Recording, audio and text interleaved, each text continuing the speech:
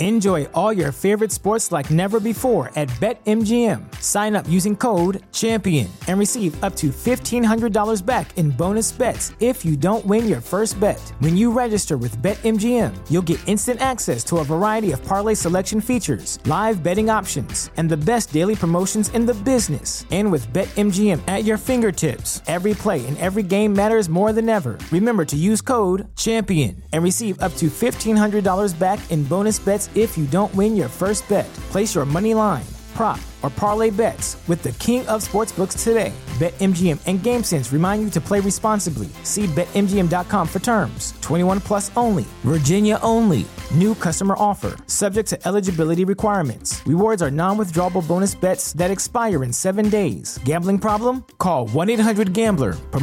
Promotional offer not available in Washington, D.C.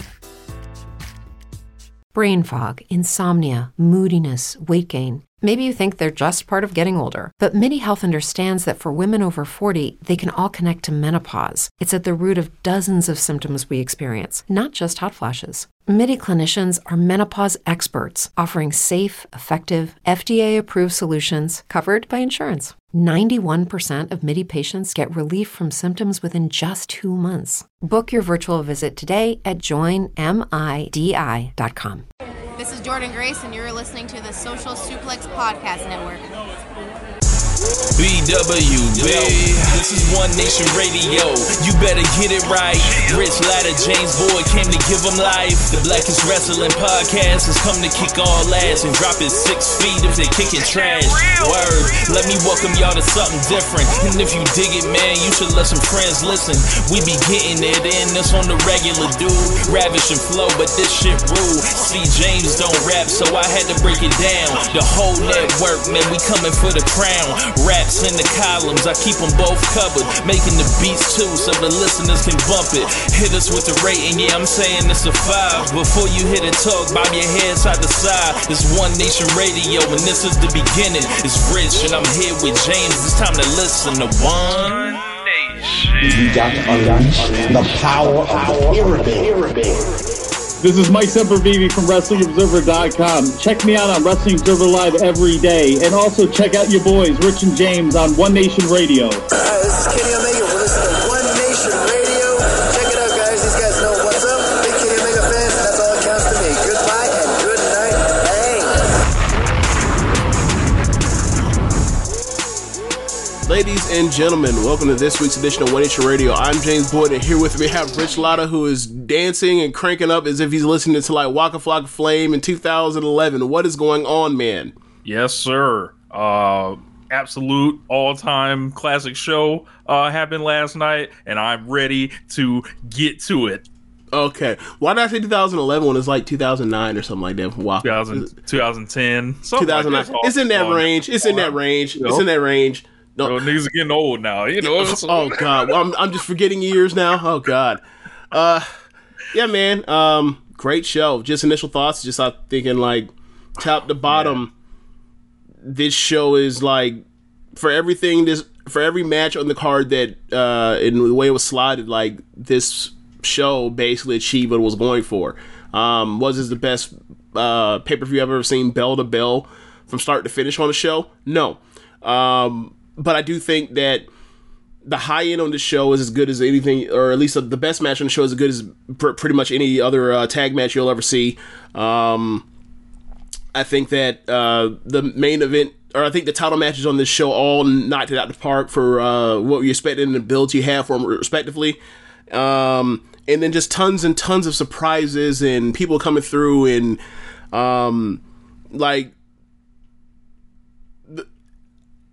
the differences of the matches throughout the show, like to go from a heated rivalry like MJF that has a career on the line to go through like an exhibition match like which is like Jon Moxley versus Japan at this point, to get a Hoss battle, strong style slugfest, like really two of them, but like to start off the show with Kingston and Miro, to get that ridiculous cage match, to get Britt in probably her best regular rules match I've ever seen.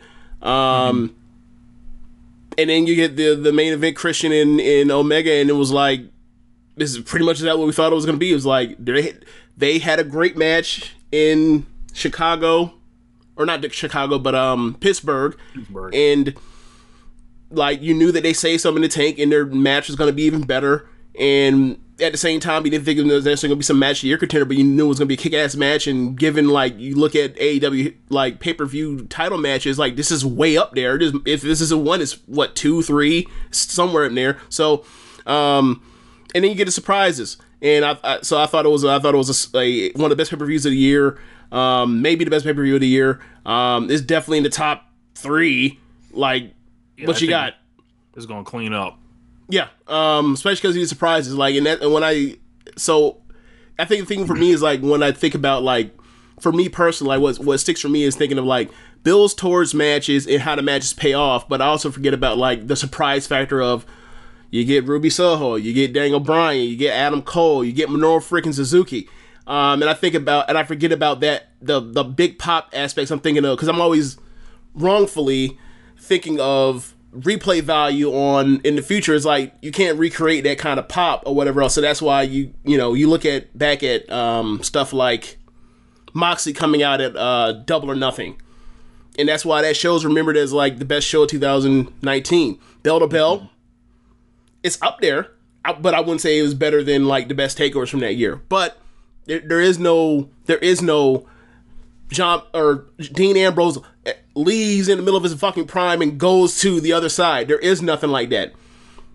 So just from that perspective, like they obviously, I don't think it's replicable. I don't think you can get, there's not too many Daniel Bryans and CM Punks and just and Minoru Suzuki's walking the streets, but like to be able to put that all in time and place and put it in basically one building, like that was cool as hell. Yeah, man. I thought it was a really special show that will signify, when we look back on this, it'll be like, when Vince went national in the 80s, right? It's like 84. And then it takes them like, they launched WrestleMania in like 85. And then like a couple years later is like their big shit, like the big WrestleMania 3. Yeah. So this is the third All Out. And it's like this roster's been there. It's been upgraded now. With all these imports, and it just feels like everyone still has fresh stories, tons of potential matches everywhere. There's a great, like I would say, the soccer team philosophy. Like there's great levels at every level of AEW, and it is a show that really, I think, has taking everything that's been like bubbling, like the stuff with the Forbidden Door, all the free agency things, Tony Khan smartly staying away from everyone, like or smartly picking out people in the open market that he can bring in. Not everybody's coming into AEW and getting signed, and it's just been ever since they went back on the road, they were waiting for this show. Essentially, All Out is like, every other show kind of has like a big thing to it, maybe except Full Gear at this point. Like Revolution, you always have the first Revolution was that super tag match. Double or Nothing is like the official start of AEW. All Out's like the unofficial like anniversary of like the All In franchise. So like this being like 2 years after, it's like a sign that they are here to stay, not going anywhere. And it's just something like you want to be a part of. And this is our version of like the 90s now. Like WCW's here or whatever, and it's AEW, and it's not necessarily WCW. It's way better. Like it's a different philosophy. It's like it's everything. Like a lot of it's different, but the roster they're compiling now is just like it's a dream roster, and it's like the older guys mix well with the young guys. The top people of the work rate style, the hardcore fans in America, it seems like they're all conversion. Kenny Omega and Bryan Danielson are in the same promotion. Like I essentially, like when Daniel Bryan's career, I'm gonna get to it later, like when his career got put on ice for a minute, my favorite wrestler became Kenny Omega. Like, and then I'm like, they're never gonna cross paths. Like how's that happening? Kenny's never going to WWE. And then AEW's born. They're here now. This timeline is amazing. I went back and found a bunch of old tweets and dunked on folks, and we'll get to it with the Adam Cole stuff as well. But the philosophies in wrestling, like AEW is like finding a way to exercise like their like how they want to do stuff, and it's going over really well with people. And I think they've got to, you know, just continue chipping away. Like I don't like you said, it's not replicatable. Like you can't just always do like surprise stuff like that. But I feel like there's plenty like of like they're not like it's hard to say this. They are not built on surprises. Like they have a strong enough base to where the base stuff already pulls you in. And they proved that over the track record to get to this point. Right. Like the surprise stuff is extra. This isn't like, you know, I dunked on the world's like dumbest person on Twitter earlier today. This isn't a promotion built on pops. Like this is a, you know. Wait, what? Yeah, it's just dumb. Like yeah, like how is this sustainable? The business isn't built on pops. I'm like, I'm sorry. So are you saying that like is this person more or less saying that they shotgun Daniel Bryan, Ruby Soho, and Adam Cole on one night? Is that what they're kind of saying, or no? They're not saying that at all. Okay, all right. It's wrestling is not built on pops. What is it built on then?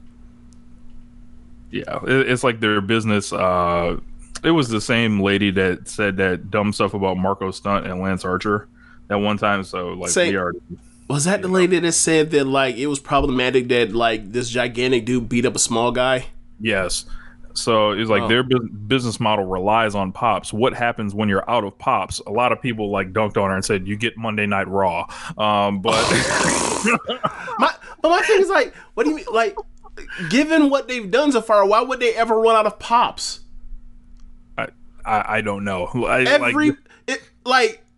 If they're I don't know. I obviously that's one of those things where like somebody is saying something that they think like is smart or profound, but because it's Twitter and like you made it and the nuance has to get shrunk into the size of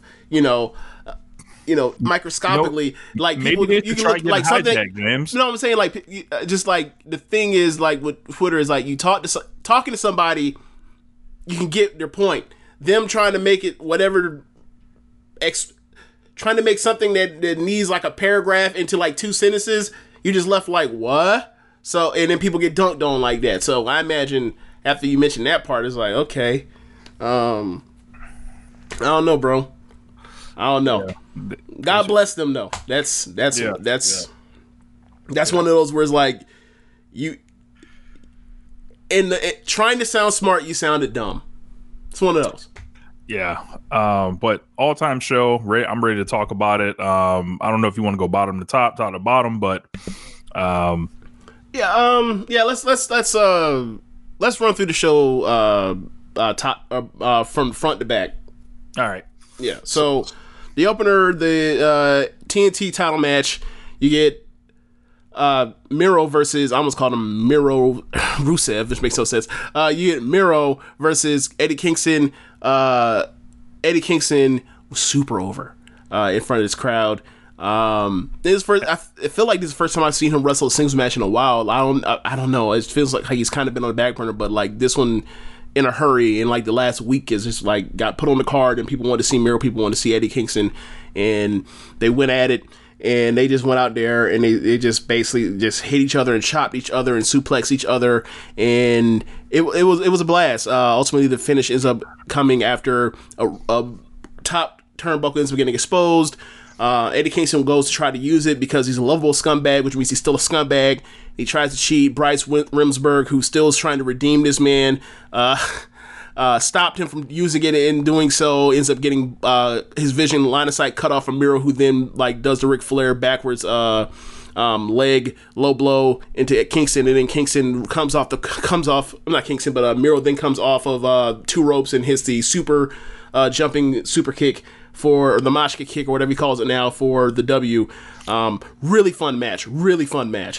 Really liked it. It was they kept talking about like All Japan with Eddie Kingston. Yes. And, it was just like I was watching two big brawling motherfuckers hit each other with suplexes, and I really liked the finish because it wouldn't have felt right Eddie Kingston submitting.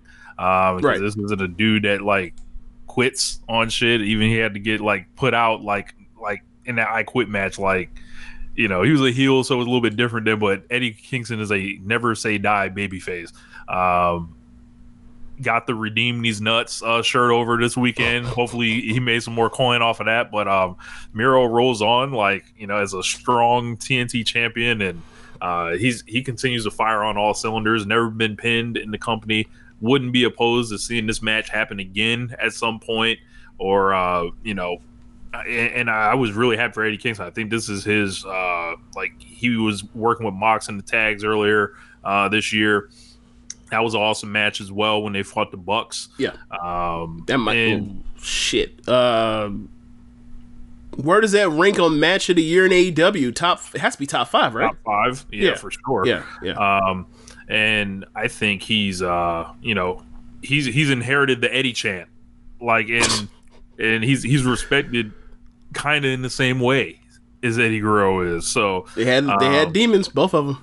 Yeah, so like you just believe him when he talks, and it's just like he's great even in defeat. But yeah, it was an awesome match.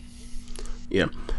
Second match, the continuing the 40-minute block of New Japan Pro Wrestling that was on this show. You get Satoshi Kojima versus Jon Moxley. Now there was a lot of talk online about people that were poo-pooing you know, one of the best wrestlers of the 90s into 2000s being on this card while he still can go against Jon Moxley. And people were saying that his name recognition doesn't really work or whatever else. But then again, it's like, yeah, maybe if this is a main roster crowd where you get like 25% of the you know the football stadium is going nuts, so everybody else is looking around. But no, this is like a crowd. So you're saying they're not in Lafayette, Louisiana, like? No. What I'm saying is like this is like. You book people based off of what your crowd knows and wants. And outside of the Smash Brothers who turned into Dark Order, Evil Uno, and Stu Grayson, I can't think of too many times where they pulled somebody out, brought them out, expecting a big pop or a big debut, and then the crowd was like, who the fuck is that guy? That rarely happens in AEW. And this is another example of the people that think they understand AEW's audience better than Tony Khan and Mookie and whoever else that does the booking to get this done knows their crowd. Like, this crowd, this fan base is built off the backs of all the work that a lot of foreigners and gaijins and everybody else did in New Japan. They saw... They know Kojima the fuck. They know who he is. They've seen him plenty of times on the undercards of these big shows, like wrestling the Granddad matches, like with Tenzan and them and Hanma. Like, they know who he is. Like, did they know all of the spots? Not necessarily, but went out there. They brawled back and forth. They wrestled back and forth. They had a fun ass match, just like very similar to the Yuji Nagata match that Moxie had earlier in the year. And the crowd knew most of the stuff. And they had fun, and you had dueling chants. You know, Satoshi Kojima got dueling chants with the best babyface champion I've seen in the last decade. And he got a big response when his music first hit when he came out. So I was very happy for Kojima to get that love because he came here in 2020 to St. Pete in Florida, and there may have been the first week of January. Yeah, that was like first week or, you know, the end of January. Okay. And I'll never forget how hard him and Yuji Nagata worked in this in front of like 800 to like 1,200 people. Like, they were just like, yo, we showed up here and we're going to give y'all a damn show. So like he came. He didn't necessarily know if anybody was going to know him. Like, he was sending out tweets like that. And it was just, you know, this is why, I grew up watching wrestling like this, like seeing WCW and right.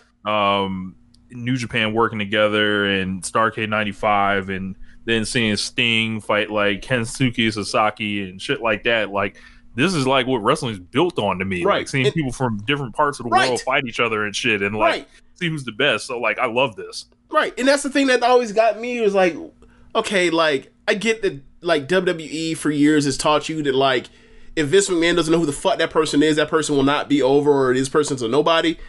But how many times does somebody have to show up from New Japan Pro Wrestling straight from Japan to WWE, like AJ Styles or Gallows Anderson, or like come from NXT developmental system that was on the network and then come up and they get huge pops? Like, people watch other stuff besides just WWE. Like, you got to look outside that. And like, for somebody like Kojima, who has been on all these Wrestle Kingdom shows, been on all these Dominions, been in the G1, I think his last year, what was the last year? Was it G1 2018 or 17? I would have to check.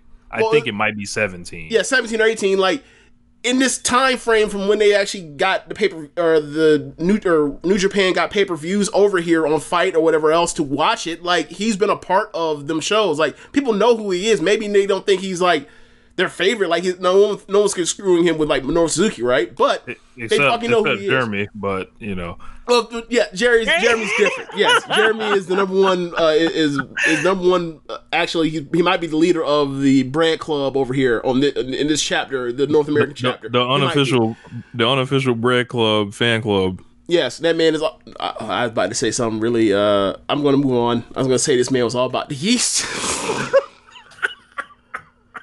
I don't even know how to transition from there. But anyway, Kojima came out. They knew almost all of his stuff. Like, they pot for the chops in the corner and all that stuff.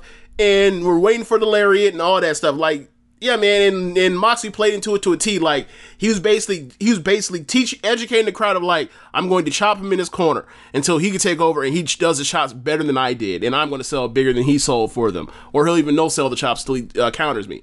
Same thing with the lariats. Like. It was a fun ass match. So like that, they were 2 for 2, and then at that point of things was like 8:41, and I looked at my time and I was like, I love being able to watch New Japan without actually having to watch New Japan. Especially after this weekend here and some of this shit that was going on. If you want good New Japan pro wrestling, watch AEW or watch Stardom. Right.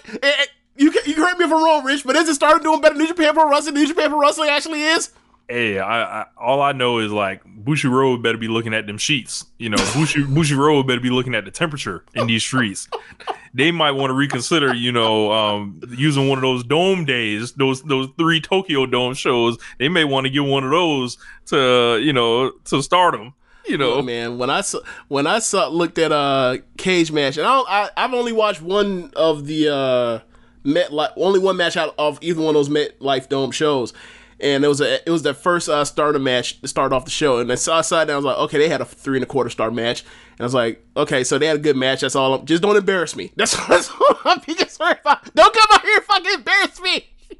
It's like you out here with 2 people that debuted in 2019 and another person that debuted last year. Don't fucking embarrass me out here in front of all these people. So, especially not this shit live. So I was like, okay, you had your 3 1/4 in the opener. Good, congratulations, y'all. That was a wild success. And then to come to find out, that was like the second or third best match on the show. I was like, what the fuck has happened here? We'll get to it later. Yeah, but back to this. Yeah, I thought it was like a great block to go Kingston and Moxley, and then had those 2 matches, just the physical stuff to start it off, and then because they don't really book their card like how we would like them to. They like to book it kind of like the crowd's going to go up and down based off what we have planned for these matches, and we're trying to calibrate that. And I think it's easier if you just put all your best stuff or what you think is your best stuff all at the end, and then let God deal with it after that. So it was interesting to see how they were sequencing the card throughout the show. So you have any other thoughts on that New Japan section? Yeah. Suzuki. Suzuki. I lean over to you, James. I say, James, Suzuki's gonna come out, and then a second later, the music for Suzuki hits. Good Lord. Big pop. His name pops up on the screen. Kaizen Inari, as shit plays. Everyone does it. He gets in, and I'm like, man, this is just like the same reaction as Wrestle Kingdom that year that he walked out on Moxley, and I was like, they have great chemistry. They've had nothing but great matches against each other. And we're getting one fucking Wednesday, James, on TNT. And, when you mentioned Suzuki, I was thinking to myself, okay, so is that going to be the Arthur Ashe match? And you were like, probably. And then we find out we're getting into Wednesdays. Like, good God. And that shit's going to be in Cincinnati in front of Moxley's hometown. Like, that shit is going to be hot as hell. Like, I know they like to put super hot matches on in the opener. Whatever y'all want to do. This what I'll say to you. Tony Khan, Mookie, whoever's booking the car placement on that show, do whatever you need to do to make sure that I get it very similar to that that Pac and Kenny Omega 30-man Iron Man match. No commercials. Fuck off of that. I just want to see the match in its entirety and not be fucked with. Like, bro, that was one of my 20 favorite matches of last year. That match was awesome. And we're gonna get a shit on free TV in quotation marks. Like, it's just gonna be a blast, bro. Yeah, super excited. Suzuki, I got a message from Dave Finishow. Like, he told me, Suzuki's made for American wrestling. He's got such charisma, great facials. Who has better facials than him in wrestling? I've been saying this for years, and I'm sure a lot of other people say this, but who has better facial expression than him in wrestling? Short list. And I think he obviously he's got like the striking, and he always looks believable, and very happy Suzuki's here. Like he has tons of matches booked in the month of September in this country. I figured he would be in AEW. That's why I figured he was gonna come out at some point. Mm-hmm. Like, I think I had predicted or said he was gonna help Lance Archer, against the Men of the Year or something like that. But I think I like this even better. So, up next we got the AEW Women's World Title match. Dr. Britt Baker, DMD, defeats Chris Statlander, and this was awesome too. This was a very well built match. This match started out not very slow, but it started out fine, and then as it kept going, I forgot at what point. Given it wasn't a long match, but given how the length that it went, it built like where like by the time you get to the Panama City move or whatever Adam Cole calls his Canadian Destroyer, like it was like that's the finish. It built.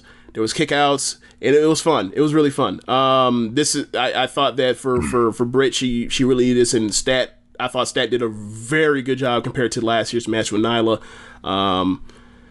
I was just really disappointed by that match, and I thought, like, I don't know if it's the pairing or just an extra year of experience, but I thought that Statlander did very well in this match. I think Statlander's been on fire, really, since she's returned. As far as, like, the work that she's put in the gym has really helped her in the ring. And Britt continues to leverage her star power into figuring out just how to be over, and her wrestling is only going to keep getting better if she, dedicates herself to that. I liked her unit with Hayter and Rebel, and I don't think anything's changed for a while. They've got, like we saw the winner of the Battle Royal match we'll get to later, but I think that's a hot matchup. And but for this, I think Britt needed this for sure, because like the Red Velvet match was okay. The Nyla match wasn't great. But this was just another solid defense. Chris Statlander, I think, has a shot in the future, possibly to be the champion. I can see that. So another good match for her, and we keep it rolling. Yeah, so we about to roll into a match of the year contender. The AEW World Tag Team Title match inside of a steel cage, no interference. The Young Bucks versus the Lucha Bros, and they had their second best match together in AEW history, which means like it's a match of the year contender. It's one of the greatest matches in AEW history. It's one of the best matches of the year on the short list. It wasn't nearly as crazy as I thought it was from as far as like air to ground landing spots or whatever else. Everybody violent, but it was violent, and it had the storytelling of getting not necessarily the Lucha Bros over as tough guys because they're already psychopaths and everyone knows that, but it gave you the heart of these two are willing to die for each other because they're brothers, obviously. But like it had the spot with the DIY Gargano and Ciampa spot with the sacrificing yourself to take the big shot, and that DIY. I think AOP match that was Gargano getting pushed out the way for Ciampa to catch a ladder from AOP in the face. This was a spiked loaded with thumbtack, loaded up shoe, and then they end up bleeding like buckets. They end up getting returning the favor to the Young Bucks. There's a Travis Scott posted that on his Instagram, like a Matt Jackson holding the shoe. Yeah, that's funny. Because I didn't even know you watch wrestling because that's the Travis Scott shoe. So like all these people talking about fake shoes and all that, I don't know how they identify that shit because like I'm not a sneaker person, but Travis Scott reposted it and a bunch of like big like sneaker outlets that are verified like were posting that shit. So somebody's lying. Like I don't know who's capping, but I think they may have worn fake shoes one time or got on some shoes that turned out to be fake, and then now everyone thinks all they do is wear fake shoes, and it's like. I don't really care. Like I was saying, I don't know, but like I don't know. Something's going on. I just thought I should mention. I just bought a pair of all black Vans for the first time this weekend. Like I don't care about right. This, like high level shoes. I don't really care. Like I'm good. Shoe integrity. Yeah, like I'm not spending more than $200 on a pair of shoes. Like I'm good. I thought this was a classic. It's one of the greatest cage matches I've ever seen, if not the greatest cage match I've ever seen. It's like people have what do you have a point to get to, or do you want to just stop right here? Because I want to stop and ask you some questions. Yeah, go ahead. All right, so I never really thought about this. This is probably something that like Josh has made a list of before, but like. When you think of best cage matches ever, what are the ones that come to your mind? Because obviously there's regular rules cage matches, then there's like Hell in a Cells, and there's War Games, and then there's Elimination Chambers. So like in your mind, if you want to include all of the cell, I'm gonna talk like Vince McMahon speak, all of the cell-like structures, like before last night, like what would be the shorthand list of stuff that comes to your mind immediately for you? I think you got to go Undertaker and Shawn Michaels in '97. Okay. Undertaker and Mankind. Well, someone almost died, so yeah. Yeah. 3 times. I think you got to go with Io Shirai and Shayna Baszler. What? Io Shirai and Shayna Baszler. Are you serious or are you joking? I'm dead serious. I love that match. That match was good. That was their best match in NXT, but yeah. Brock Lesnar and The Undertaker. Triple H and The Undertaker. Anna Venera. Okay. The Cody and Wardlow. Okay, so what about Elimination Chambers? What about like the 2008 or 2019 Elimination Chamber for the men's? They ended with Bryan and Kofi. I think this is better, but that's also another great match. New Day and Usos. Hell in a Cell for sure. 2017. That's both of their best. That's matches. their best match. Yep. Yeah. Yeah, I think that would be just to retract. When I said the best Io and Shayna match in NXT, like they had a match in Stardom a couple years ago that was better than any of their other matches in NXT together. But whatever. Bret Hart and Owen Hart in the cage match, of course. I know someone was kicking or yelling at the podcast that I didn't say it, but Bret has a bunch of cage matches too that are pretty good. But this one, it was like unparalleled amounts of like creative violence, I would say. Yeah. There you brought up a good point about the AEW cage looking bigger than it actually is. Yeah. Because of how it goes all the way down, and then like the cage, instead of the cage the bottom of the cage basically wrapping around where the canvas would end. Like it goes down further, basically like 2 feet from the floor, or like a foot off the floor, and like so it looks like optically it looks like it's taller than let's say a WWE cage. But once you look at it and you're looking at like where the ring ropes are, and then like the top of the cage, they're basically the same. So but the optical illusion makes it look more dangerous, which is cool. Like the point of this is to trick us. Yep. I thought the Lucha Bros like got over very big. I loved their entrance. That was like one of the most over things of the night. Guys rapping in Spanish, come out here dressed like Aztec warriors.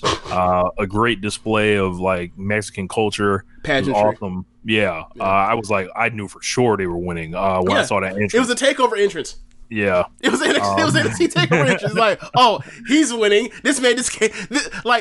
Oh yeah, Andrade's definitely winning. This man just came out with a damn sombrero on, and he has a mariachi band behind him and a mask on. He's winning. Yeah. And I thought the Bucks, like, you know, I always like to watch how champions hand their belts off, and they handed them off in style. Like, all-time great title reign there. I think a lot of people got it. You know, you start looking at this Young Bucks Lucha Bros rivalry. It's one of the great ones. And I look forward to the Unlimited chapters. There's a great, the Lucha Brothers are part of the press scrum. There was a great moment at the end of the match where Pentagon was hugging his daughter. I really liked that. It's just like showing us kind of the humans behind the masks on those guys. And the Lucha Bros put over, like, you know, how much they respect the Young Bucks pretty much, and says they're very competitive with them. And, you know, they got tons of respect for them because they're brothers, and, you know, they got a lot of heart. And he's, you know, talked about them wanting to do a hair versus mask match if Tony Khan will let them do it or whatever one day, and they want to do that, and I would love to see it. Yeah, definitely. AEW ever runs in Mexico, you know. I just it was an awesome match. Like, there's too much stuff to go over, but I think the main thing is to go over was like just like they're really good with the Young Bucks in Lucha Bros together.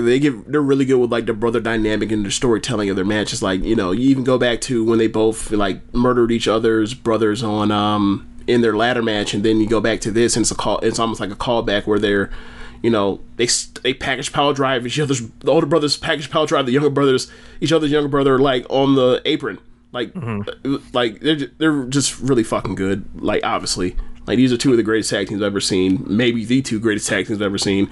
Those bros get the belts, so that's going to be interesting to see how that you know, who they start defending against. I think there's a proud and powerful feud staring them dead in the face. Yes. With those two.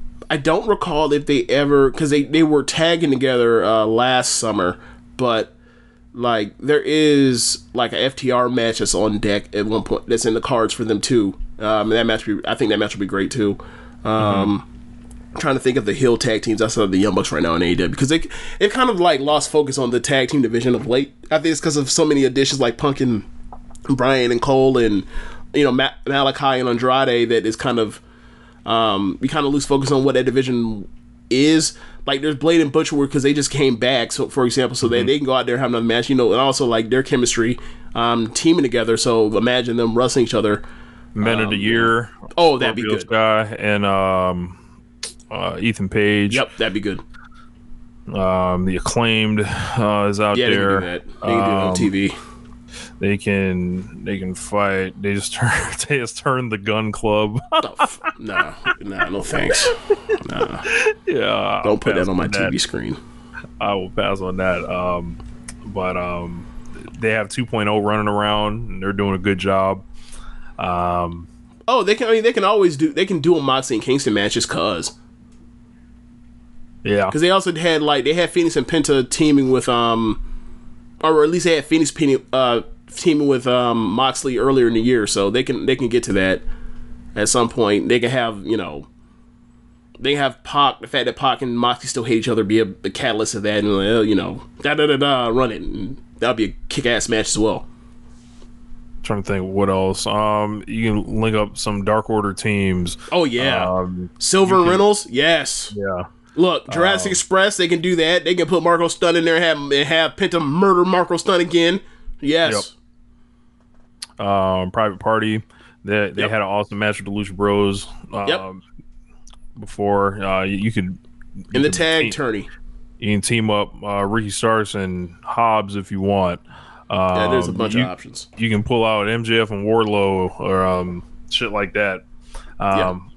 But up next, man, Casino Battle Royal ladies match. Ruby Soho debuts as the Joker, wins by throwing out Thunder Rosa.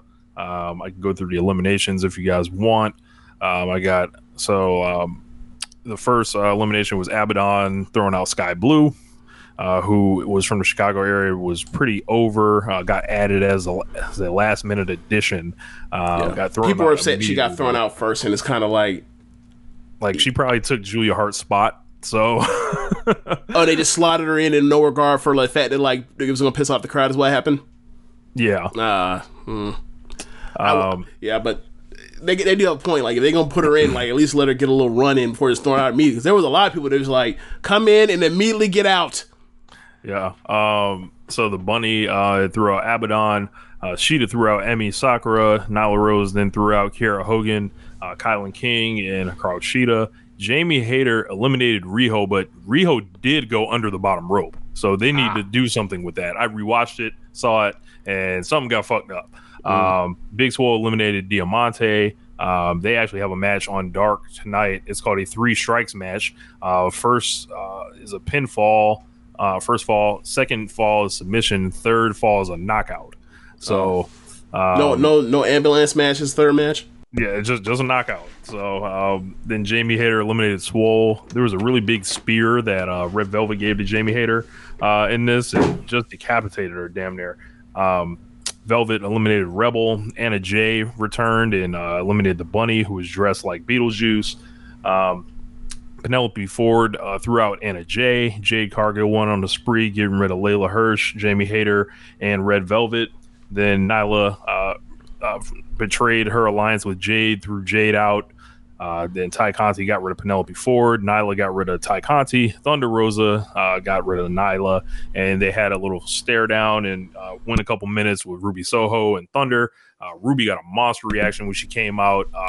Everyone that she used to wrestle with, obviously, we talked about it when she left WWE. Very popular, very over, very beloved.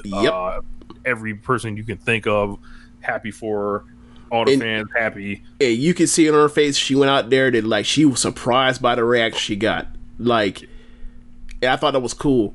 I thought it was really cool. She you see, I don't know how many of those 3 videos series that she put out, as almost as a hype video for where she she was going to end up going. But she put a lot of thought and money and time into those, and they were I don't think they were I don't think they were necessarily some damn thing that should be put in the Sundance Film Festival, but they were thoughtful and really cool, and it was outside the typical sphere of the I've been locked down or whatever else or whatever. It was I thought it was really thoughtful, and for her to tie it all in with the Ruby Soho thing and the lyrics to that song and Destination Unknown and the destination at the end when she turns around and shows her jacket, the destination is AEW. I thought it was cool, and she's always somebody I thought that, me and you both felt this way. She's someone that we thought they should have given her a chance in on the main roster, because one, she was super likable when she was in NXT, which is the first tell that she had something going for her. And then they let her promo. When she would promo, she did her job. The promos stunk that they gave her, but she delivered them the villain they wanted her to do. They wanted her to be. And the matches that she got, the title shot she got, she was up for the challenge, but it wasn't the champions that were up for the challenge at the time. So I kind of felt they really didn't give her enough rope, but we'll see how she does here. And I think she's gonna do well, and I'm happy from that perspective. She was in the press scrum, and she had mentioned something that she had asked Tony Khan kind of what he wanted from her tonight, and he told her, just be yourself. And she was like, no one's ever told me that before. So, and it's something like that's going on with the wrestlers now that, you know, and it can't just be the money, because like WWE got plenty of money. Like they need to retain people. Like it's just like these people are being treated better, like treated like humans. Imagine that. Like, well, okay, so I won't go as far as saying the WWE is a treat people like humans. What I will say is like they're just so they give you some bit of agency over what their on-screen characters are going to be in a way that like just is not allowed in WWF/E anymore. It was afforded to a lot of people 20-something years ago. Now, these not people so much. Run through a wall for Tony Khan. Right. Like, it's a lot of that same, and you look at, like, the people that are here now, right, that are, like, a lot of those people are, like, the same people that Rich used to joke about, like, how does Triple H keep convincing these next batch of people that they see the batch right before go all get destroyed, that go out here and put their bodies on line and fight like hell like they do for these big shows and on shows of NXT and have these great matches. Well, think of all them go-hards and how many of them now in AEW now. And now they get, you know, presumably either what they were already getting on a bigger stage in NXT or even more freedom to do what they want to do. I can see why people are so happy there. I can see it. Yep. They don't have to pack up all their shit and move to Orlando, far away from their families or whatever else. Like, in a lot of these cases, they can just fly in for 1 week, do their do their house show match or their thing for TV, and then go the fuck on and keep in touch by emailing, texting, messaging. They don't have to, call in, hear from script writers, come back and all this shit. Like, it seems like it has to be refreshing for a lot of these people. They go out of that environment to this one and be like, okay, like it has to just be easier. It just has to feel easier. All you hear is people talk about how happy it is and how, they just feel like there's almost like a burden off of them. So, and I think that's really cool. Okay? And I think that's something that, like, when Moxley said that, like, I want to be proof of concept of, like, you don't have to do it your way. Like, it can be done multiple ways to do this. And, like, I feel like over time, like, their success is nothing but good for WWE because it's only going to prove to the people that they rely on, like, that they're going to have to change some things to make this place more friendly for the wrestlers. And I think that's cool. Mm-hmm. So I'm happy. Ruby with the big win. So I'm sure they're going to get to that program. Who knows? Arthur Ashe? Maybe Arthur Ashe. So, I mean, you kind of have to have. I mean, what a women's match you gonna have on there? Yeah, like that's what I do. So the final fight: Chris Jericho versus MJF. Chris Jericho gets the win. And this match was, I think, like MJF was the one that was really holding it together here, and Jericho's the entrance kind of got fucked up because the guitar player did some goofiness or whatever with it.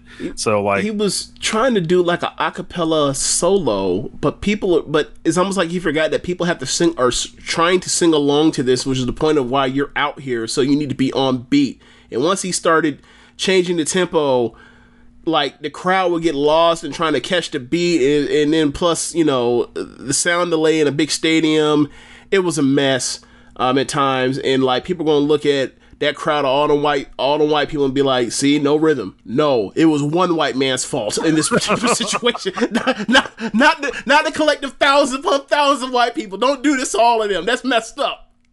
Have more respect for your white brothers. Yes.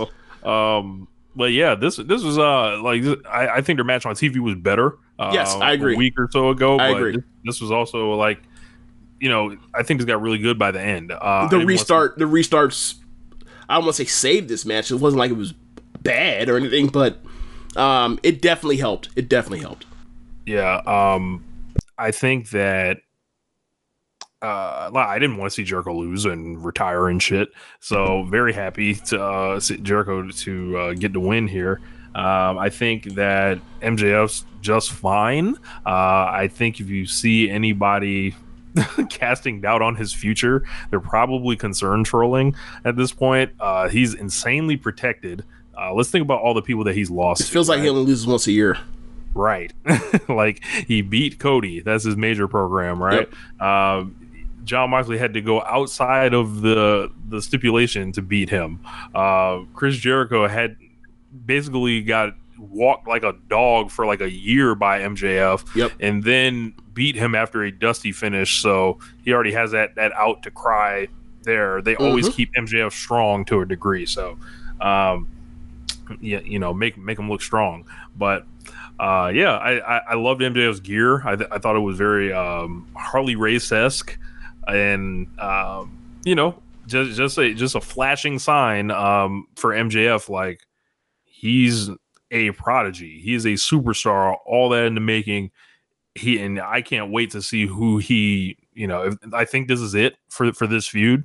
Awesome feud, but I can't wait to see where MJF goes next, because like I want to see him like either with one of the imports or one of his like direct peers.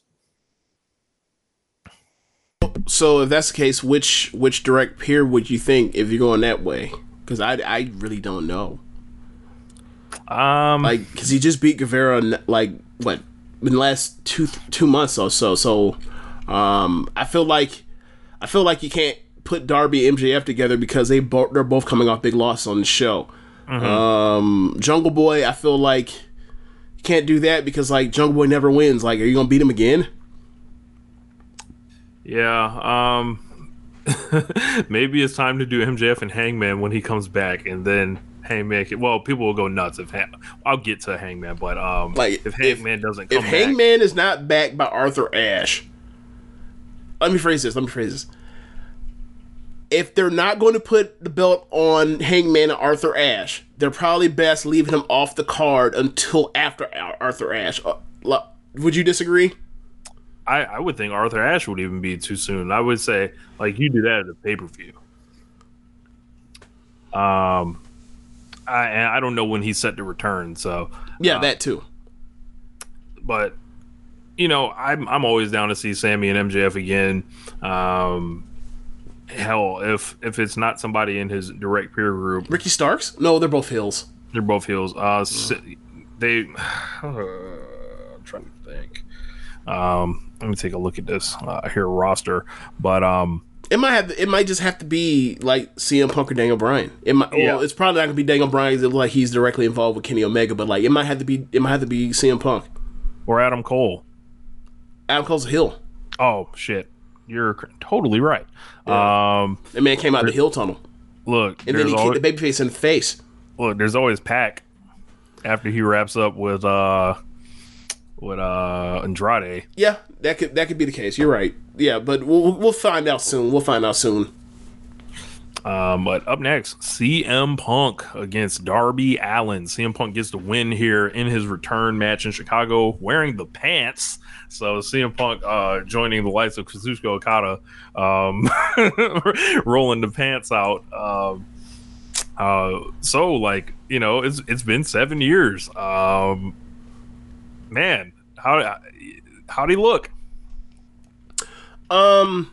Obviously the skills are still there. Is he what he was in like 2013 at that level? It didn't lay that to me, but he looked good enough to give me reason to believe that like over time he will round into shape into being something similar to what we all knew and loved at the time. So and already like the way the match layout was, how well the story was told, like I think it was there. I think that there are moments that he might have to adjust to the times of the day where like maybe do one less rest hold on Darby, because obviously he had to do it because he's the bigger person in the match and you have the route to have Darby fight underneath to come back. But maybe one less of those.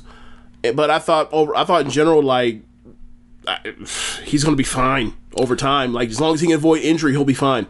Yeah, I think major injury. You know what I mean? I think I was looking at CM Punk's lower body and also like his footwork, and I was like looking at his explosion. He doesn't have the explosion yet. I think he's doing a lot of running, but he's gonna have to go ahead and get squats. Start doing squats, yeah. Yep, he's gonna have to start doing squats. Somebody better tell that man to start doing like one leg or Bulgarian squats. Yeah, like to try to speed up the process. Right, like so get the stabilization on her way. I don't think he has the explosion down pat, but he has a mind. Yes, he does. mind is ahead of his body at this point, but I think his body's going to catch up once he's taken the bumps now. He's felt the crowd. He kind of, if you look at the second half of the match, like that showed me that the end of the match sequence stuff is still there for him. Yep. And I think he just has to adjust to doing not getting caught in the trap of like wanting to slow things down as much. But I think he's going to be just fine the more he talks, because CM Punk's a promo wrestler or whatever, and then what that puts out like very good matches. And in his case now, he has a great roster around him to basically, as much as he'll like help carry segments like on the mic for people, they might help him in the ring. And I think Darby was like an excellent help to like taking him like from like the first year of wrestling to like Darby like on like snapped his fingers and this shit's in like the fifth gear immediately. It was like a marriage of sorts. Didn't go too long, didn't overstay, and I thought it was cool. Yeah, I thought it was a good match. Probably like 3.5, maybe. Yeah, I'd probably say 3.5. I think the thing for me was I thought it was interesting that like looking at the match win, and like at one point when he took that first tope through the second and middle rope from Darby, where he basically like torpedoed his head into Punk's like stomach and sternum or whatever else, or his torso at least. Take the hit. And he got hit, and he was in pain, bro. He's like, it's one thing that had that, the adrenaline of, not wrestling in 7 years from a crowd this big and whatnot, but then like he got hit and it hurt, and it hurt, and it was like, all right, let's see how it goes from there. And then like the way he recovered in the second half of that match, I was like, okay, that gives me reasons for optimism to think that like, sometime soon, or not sometime soon, but like eventually we're going to get the CM Punk that can go out here and go have great matches with X, Y, and Z on this roster. So, and like you mentioned, like the talking will be taken care of. So, I think it's gonna be cool. Like, I wonder when we're going to get his first match on TV. I wonder what that'll be. How long they'll hold that off. Might be Arthur Ashe. I would book it at Arthur Ashe. Yeah. And say, shit. Book Daniel Bryan. No, don't do that.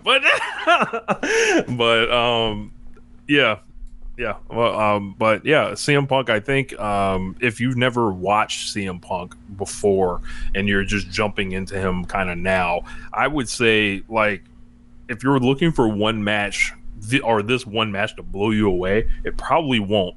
But CM Punk is going to be someone that's going to grow on you and then one day it's all just going to click, because that's how it happened for me. It's like, imagine if Christian was one of the best talkers you ever heard. It's at this point, like Christian, we know can go out there and wrestle his style and work at a pace, because the quote unquote main event style, brother, that is different from a lot of the guys that are out here doing all the dives and flips and crazy shit. And it's like, I like the fact that there's enough of these guys and now can wrestle multiple styles, right? Like to see Aleister Black come here with the CM Punk, with the Daniel Bryan, with Christian here, with Kenny, what they already have with Kenny Omega and Jericho. Like, I think a lot of this stuff is going to make these guys figure out how to go longer in matches without having to like do a bunch of crazy stuff to necessarily be as entertaining. I'm not saying like the work rate needs to go down. I'm just saying like it'll be cool for them to have options. So like not every match has to be,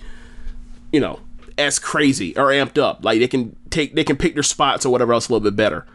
And I think they'll make them better wrestlers in the long run, because there's multiple ways to do this. After that, we got Paul White defeating QT. James has listened to Paul White's music Slow It Down. He played it for me before the show. I laughed quite heartily when he played this for me. Anybody a fan of slow down music, go ahead and do that. God. Or get the MP3 and slow it down however you need to, and get some good entertainment listening to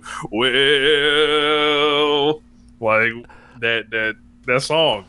R.I.P. DJ Screw. This is just something that me and my friends have done over the years, just stupidly.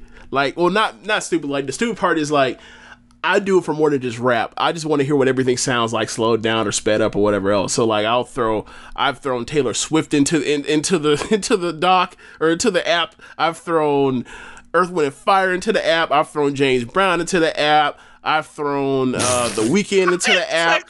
Slow it down. That's like, fucking hilarious.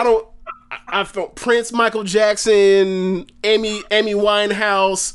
I don't give a fuck. I'll throw it in there. Beyonce, obviously, I've like pretty much any song I've ever heard at one point. If I've downloaded, I've heard it slowed down a little, just cause like it's just I think it comes down to the fact that it's like.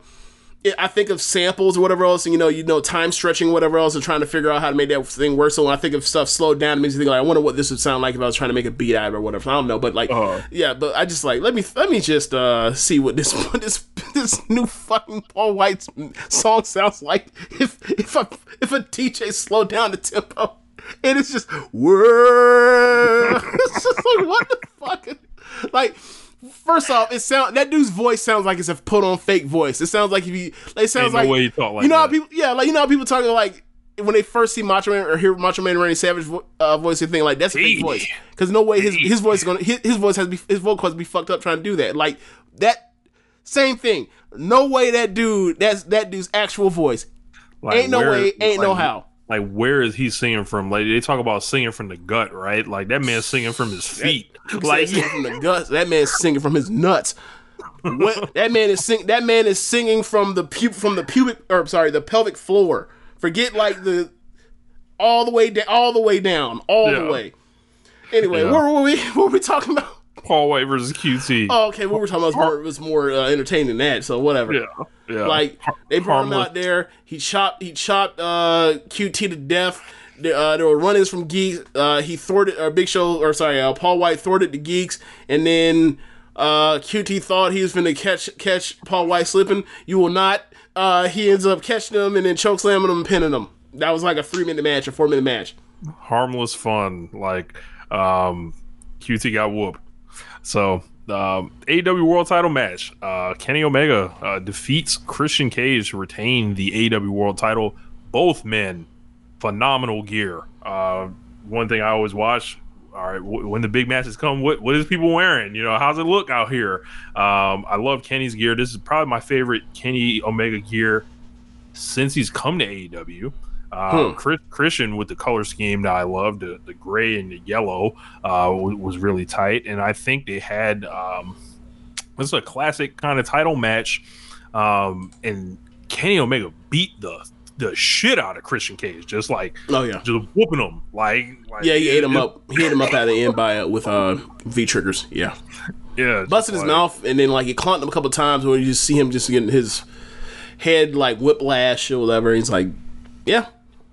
Like how that old song go, I'll whoop your head, boy. Like that's what this was.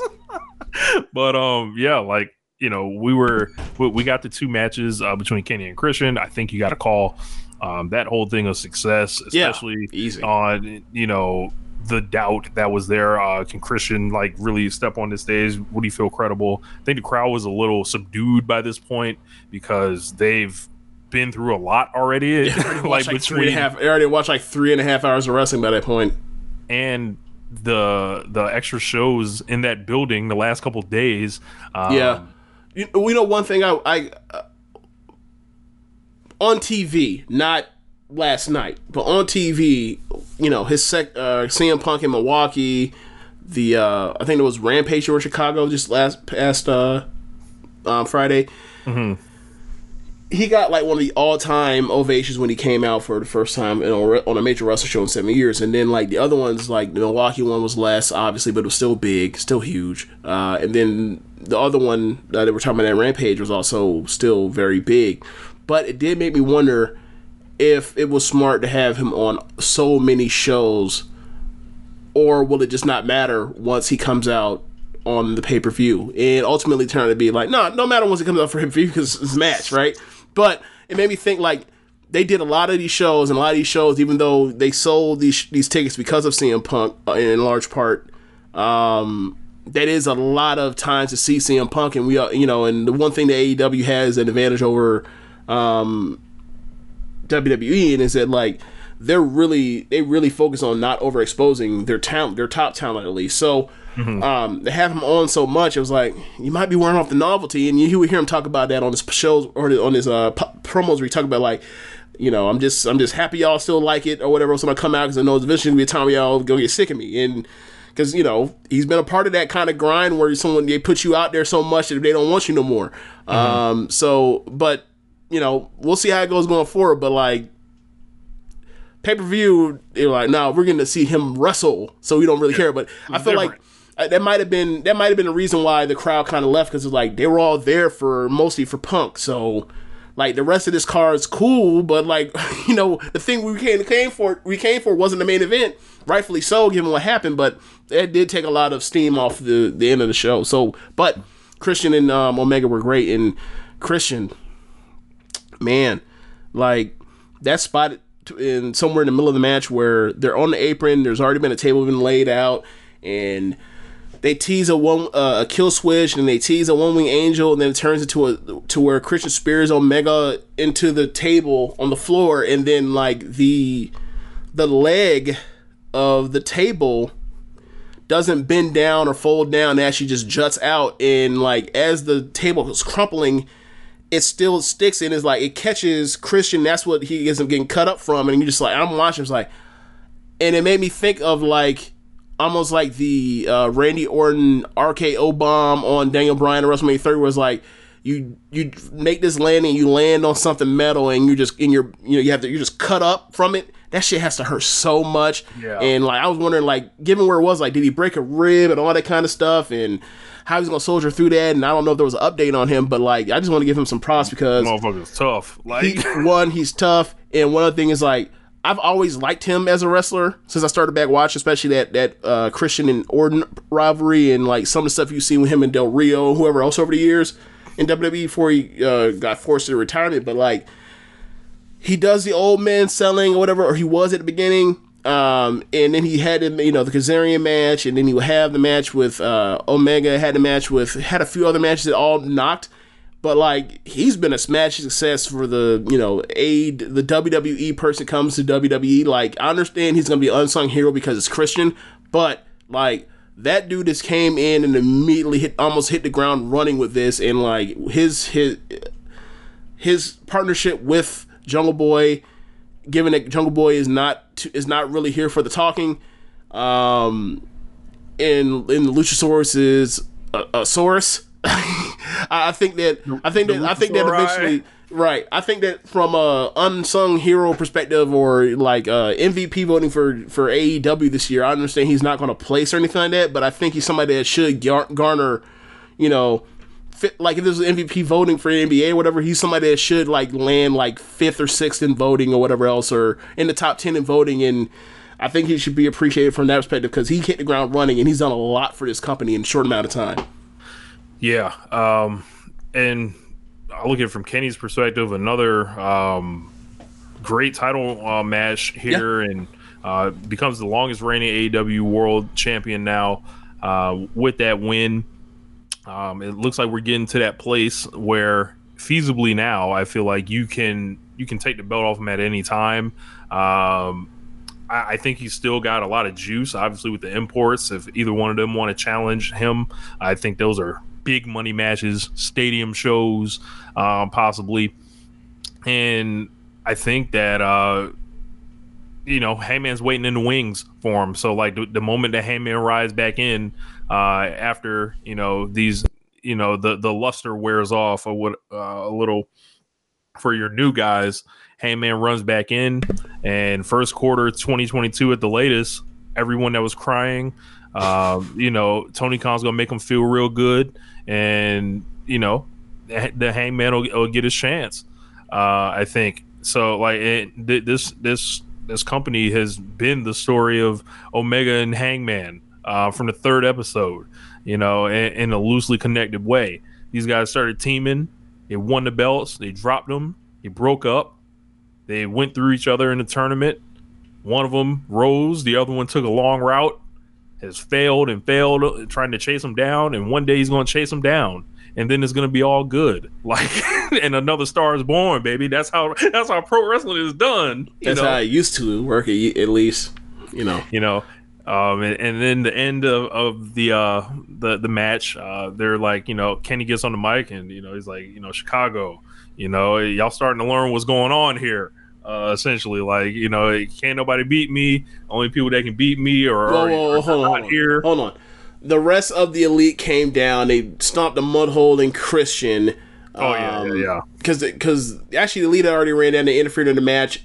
Christian thwarted them, and then ultimately it led to Omega getting the advantage. They end up on the top rope. Christian goes to try to hit a second rope kill switch.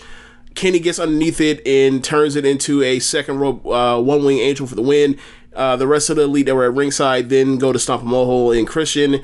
Then out come Jungle Boy and Luchasaurus, and I think Marco as well. They stomp the shit out of them as well. So everybody is looking and yelling, chanting yes, or chanting Daniel Bryan. Can't remember which one. Lights go out. The crowd's excited. All of a sudden you hear, I'm all about that boom. Well, Kenny said the only people that can beat me. Yeah, that's right. That's right. After they whooped them boys' asses, are retired, he then goes to the promo. Or dead. Yeah. They're not here or they're dead, and then that's the cue for Adam Cole. The cue for what we thought was going to be Bryan Danielson, but in fact it was, I'm all about that boom. I think that's roughly what the dude said on the song. I'll have to go back and listen. It's actually up on YouTube already. I have to go back and listen to it. But yeah, so then Adam Cole comes out. Marked out when he came out. Yes, I was huge pop for the crowd. Huge pop for the crowd. I immediately dug up tweets from people that I say because I'm petty. Well, that and plus I looked at you and was like, hey, you got remember your bookmarks? Because you showed me like a week ago that you finna dunk on these niggas. So yes. I was like, hey, bro, don't forget what you finna do. Do what you need to do. Yeah. Finish your breakfast. A year ago, the Road Dogg said if that man was carrying cross size, he would have been the Universal Champion a year ago at that point. Now, don't that sound like some dumb shit? Hey, you have all the tools to be a top of the line draw in professional wrestling, except for this one thing that only one fucking company cares about. Everywhere else, no one cares. Incredible. This guy square in the middle of his prime. NXT built around him essentially the last 4 years. The greatest NXT champion of all time. Never goes to the main roster. Sees the landscape. Well, think of it like this, Rich. Right? We told you guys forever on this show what was going to happen. He's leaving. Maybe you felt that way at the time. I was thinking like, just me. If I were him, I'd go to AEW because like, there's nothing left for you NXT to do. And you can't trust this man to do anything creatively or fulfilling with you on the main roster because he's not taller than Vince. So I would go to AEW. He just happened to do what I would have done, which I think is smart. He said it was a very easy decision. Yes, I saw that part. And then I also sent you the part where he talked about his Twitch, and you saw how he lit up and how happy he was talking about his Twitch. Yep. Look, that boy loved that Twitch. Me and you were talking about this with Tanya on the show a couple weeks back. That boy cares about that Twitch, and that man feels like he is doing something of worth for a lot of people. A lot of people are expressing it to him, and I think he gets a lot of satisfaction in what do you call it? And good vibes off of like the love they give him on the Twitch. So I think like, yeah, that was big for him. How big we might overstate, but that shit was important to him. I also am glad to see the college football aspect of this, where Adam Cole has just been hanging around the building, for years at this point, and was slowly being recruited and shown the system, and being taken on unofficial visits or whatever by the staff. Follow the visits. Yes. When people say that in high school football recruiting, follow the visits. Yep, and he eventually came. So yeah, happy to see Adam Cole here, and he joins the Elite. So he does a swerve, comes out, faces off with him, does the boom, looks at the Jungle Boy on the right side of his eye, hits him with a super kick, hugs the Elite. They do a triple kiss on this man's face. They look like all shit-eating schmucks. And it's like, well, why wouldn't he join the Elite? Well, another part of it is like, has Shawn Michaels seen that yet? He had to have seen Shawn Michaels. This is absolutely something Shawn Michaels has thought about and hasn't done or wanted to do, or is it something that he saw Adam Cole do last night? I was like, God damn it, I wish I had done that 25 years ago. Absolutely. Like, just for the heat of, yeah. I love my brothers in DX. Kiss me on the cheek, Hunter. So, like, there has to be a 97 photo shoot of Shawn and Hunter kissing Chyna on each cheek while she stands there with either with a bemused smirk or with a stone face. It has to be in existence. It has to exist. It has to exist. It has to exist. I'm gonna have to look for it. Yep. So Cole joins the Elite. This is, projecting long term. This, I think, also gives Kenny a future opponent. Like, this is another match. Yeah. Whether Omega turns face off of this or Cole turns face, which I wouldn't do. I would turn Kenny face, but then, of course, Also, we talked about holding Hangman off when he gets back, until he gets back. What better match you have than he comes back, he wants a title shot? No, you got to take the person you murdered. Mm-hmm. You got to go through the person you murdered to do it. And let Adam Cole get all the stuff that's needed out of Adam Page at this point in that match, or in the matches in that feud, to get him to the belt. That's what I would do. I'm glad they did the seance on BTE today. Kenny conferred with some of the Satanists in the locker room. Malachi Black assured him that it will work. I pretty much lost my marbles when he said that. And if you guys haven't seen the seance, check that out. But after that, like, they're about to go good night and good luck, bang. And then the fucking music hits, the horns.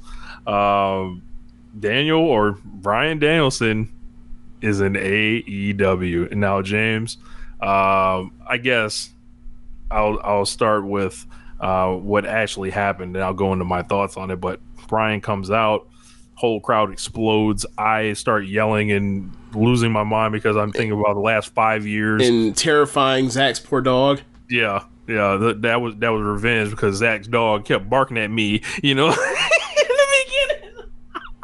But long form storytelling. Yes, immediate comeuppance, but yeah, Bryan comes out, new music, completely different. Apparently this is something that he went and got done himself. I liked it. I don't know if you've heard it. Like, it's up on YouTube and shit. Okay, I gotta find it. I would check it out. Pretty interesting how they did it. And he gets in the ring, immediately aligns himself with Jurassic Express and Christian, faces off with the Elite. Kenny hits ducks out, and he goes to work on Nick Jackson's ass, kicking him and hits him with the knee. They get the Good Brothers out of there. They get Matt out of there, and it's just like a super moment in wrestling history, like an incredible killer show closing angle with the debuts of Cole and Bryan, and like the landscape of just like all these fucking super workers like converging in this space of the last 5-6 years of wrestling, all right here. Now, James, I've come on this show for years, talked about Bryan Danielson and him finally leaving WWE. I'm so happy it happened. I've wanted Bryan Danielson to leave WWE for almost 6 years. Last night I yelled for the heavens, as it was the release that I had of one of maybe my two favorite wrestlers ever being freed from a company that actively sabotaged him, from merch to opponents to trying to bury him, and it being pure comedy when it backfired. The fans gifted WWE their next great star on a platter, and they moved him out the way as soon as they could for Roman Reigns because he was short, because he came from the indies, because the fans picked him, and they didn't want that. Wow, Bryan was a pro every step of the way. He wrestled Roman several times while he was staring the demotion right in the face. Now, some of you guys may be saying, Rich, Daniel Bryan was injured. He had to retire. Not so fast. Daniel Bryan was getting cleared by doctors in New York and the UCLA concussion specialist as early as late 2015.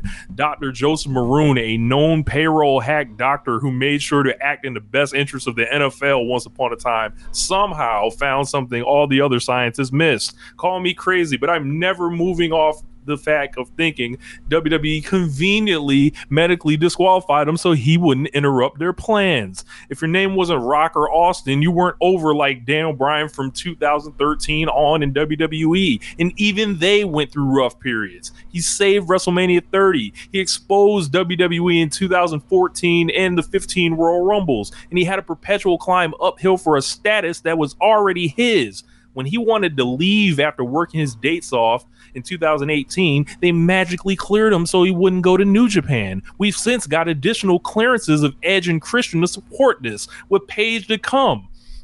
They promptly blew his return so bad by making his WrestleMania match atrocious with an ambulance style to beat down to begin it, a feud with Big Cass, a reunion of Team Hell No that no one wanted where Bryan was the pin eater, and a feud with The Miz so bad they had to blow it off in 2 minutes all the way in Australia. What up, Sam? What up, Joe Saba? After involving their wives in mixed tag action. Bryan, of course, a smart man, lobbied to turn heel because WWE could fuck up a cup of coffee, and that's what they did regarding the return of one of the greatest baby faces in the history of wrestling. He did a bunch of stuff that people will argue was as good as the peak of the Yes Movement. Those people are wrong. He ended up saving another WrestleMania main event this year, which he said made him feel nothing, while people lied in bad faith about him like they did when they concern trolled for his safety. You folks can stick it. He's somewhere where he's not resented. He won't be punished for getting over. He didn't get over because he was an underdog. He got over because he was the fucking best. Miss me with the dopey fake title reigns, and the crazy thing is Daniel Bryan actually liked it in WWE, and still the first real chance that he got to get out of his contract, he saw something he had to be a part of and left. Take your L's. You never loved him anyway. Bryan Danielson is all elite, hoes.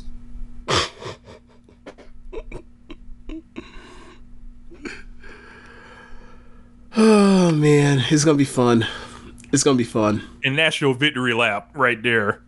It's gonna be fun.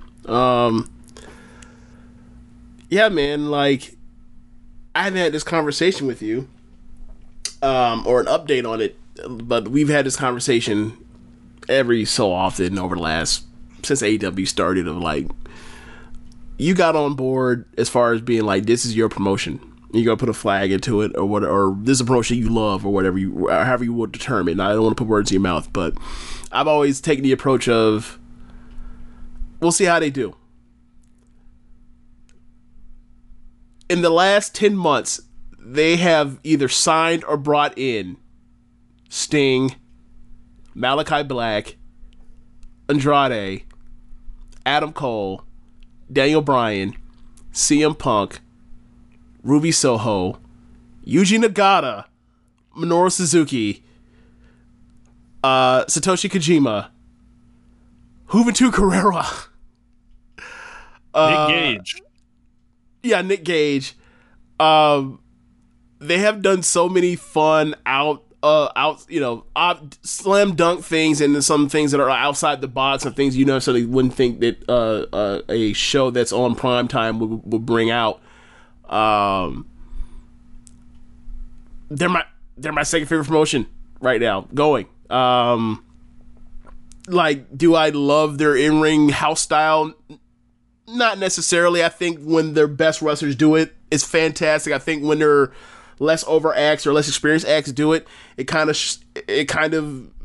feels eh. But for the most part, what they have on the show is well presented well. and it seems to always have a purpose. Like, obviously, it has its flaws. There aren't enough black people. There aren't enough black people on this card. There aren't enough for the amount of women they have. There aren't enough reps for the women on the main card. That's obvious. And hopefully that improves. But even in spite of those flaws, what they present on a week-to-week basis, I mean, we're picking Knicks at this point. Aside from those two criticisms about the women in black men or black wrestlers, those are the only two legitimate gripes you should have with this promotion at this point. Is there anything else you could possibly complain about? And when I say complain, I don't mean saying like these aren't valid critiques, because these are real critiques. But like valid criticism for AEW, maybe too much blood. Those would be the three legitimate criticisms you can have for AEW. Is too much blood. Where are the black wrestling talent and presentation of them, and why? And for the amount of women you have signed, how come you're not giving them more time? That would be the only few things I can think of. You're doing a good ass job for outside of those three things. And this is largely quote unquote untested team.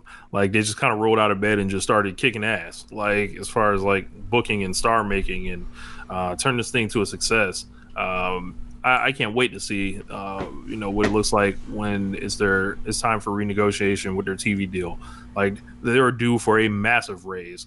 I was actually talking to Catherine about like the business behind like the TV deals and with AEW and what they come to expect. And I think they're getting around, like, they're in the 30s percentage wise of what WWE gets right now.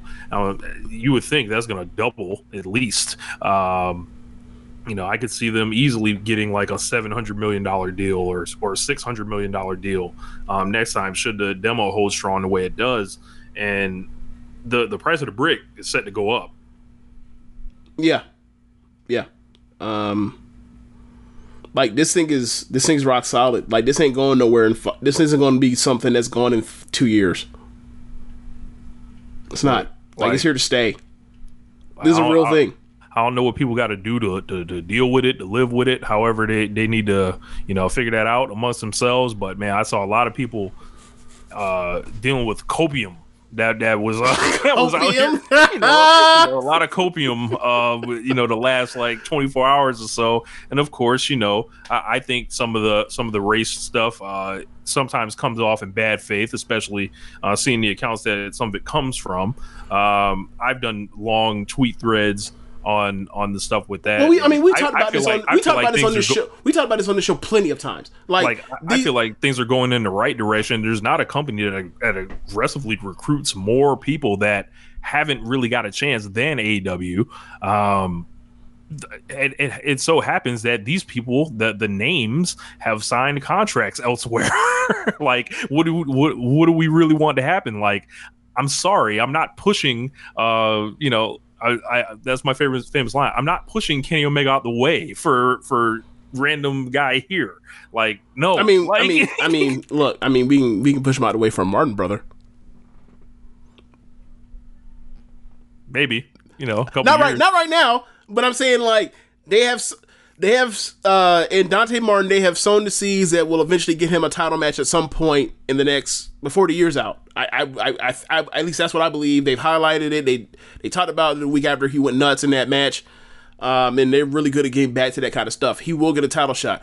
I think the thing is, they need to just kind of put him in that class they need to try to figure out a way until Darius comes back. No, who's was hurt? I forgot. I'm sorry. Darius is hurt. Okay, yeah, that's what I thought it was. Until Darius comes back, they need to figure out a way to kind of kid him into that, throw him into that Jungle Boy, that group of up-and-comers with Hangman and then Sammy and MJF and Darby. They need to do that until his brother comes back, and then they can eventually send them towards the tag titles or whatever else. And then eventually figure that out, how to turn him into, Ricky Morton. But I just think that, but that's just one case. Like, I think the thing that really hurt them was what happened with Leo. Mm-hmm. Like, because you could tell by the way they made him the Joker at the last pay-per-view that like they really wanted to do something with him, and then unfortunately he went to rehab, and that hurt. But it's like you can't be putting your eggs, and the fact that you only have so many eggs to put in that basket is kind of where we're getting at. Like the women's side, like with Nyla and Jade and Red Velvet and Swole, I don't really have an issue with that, but the problem with that is the fact that like they're there, but like it's just a fact of like as far as presentation side of the division, they're fine. The problem is the division doesn't get that many reps in general. So like that's part of the woman part that's a mess. Like the male singles talent of black wrestlers, that is the real issue. So you know, and I talked this with people before. Is like the people they want to push are in WWE right now. Now I think it would behoove them to try to get off their asses to find somebody that's not in WWE, because a lot of them contracts are long term. But it's one of those things where it's like you're still like, yeah, you gotta do it eventually. And we'll see whenever his contracts run out. But I sure feel like Ricochet would be getting pushed in this promotion. Oh, he would. You know that. I feel like Swerve would be getting pushed in this promotion. Like you know you would. Keith Lee, yeah. Yeah. So you know, it's not. You know, like let's do this right. The New Day altogether re-signed. What year was that? Last year. I'm not sure when they re-signed, but there's dark rumors about the New Day. No, like they re-signed all. They all being in play. Yeah, that's my point. Like they all re-signed together so the contract ends at the same exact time. Mm-hmm. You don't think they would use the New Day? Right. Look, and I think the New Day would be in play. You know how fun it would be if they were in AEW. I mean, but then again, that's kind of unfair. You'd be like, you know how fun it would be if Phil and Blake was in AEW, that's in WWE. Like, yes, we know. Like, it's not fun unless you're like Roman Reigns or Sasha Banks or Drew McIntyre or a horsewoman. Like, this outside of that, who else is having fun?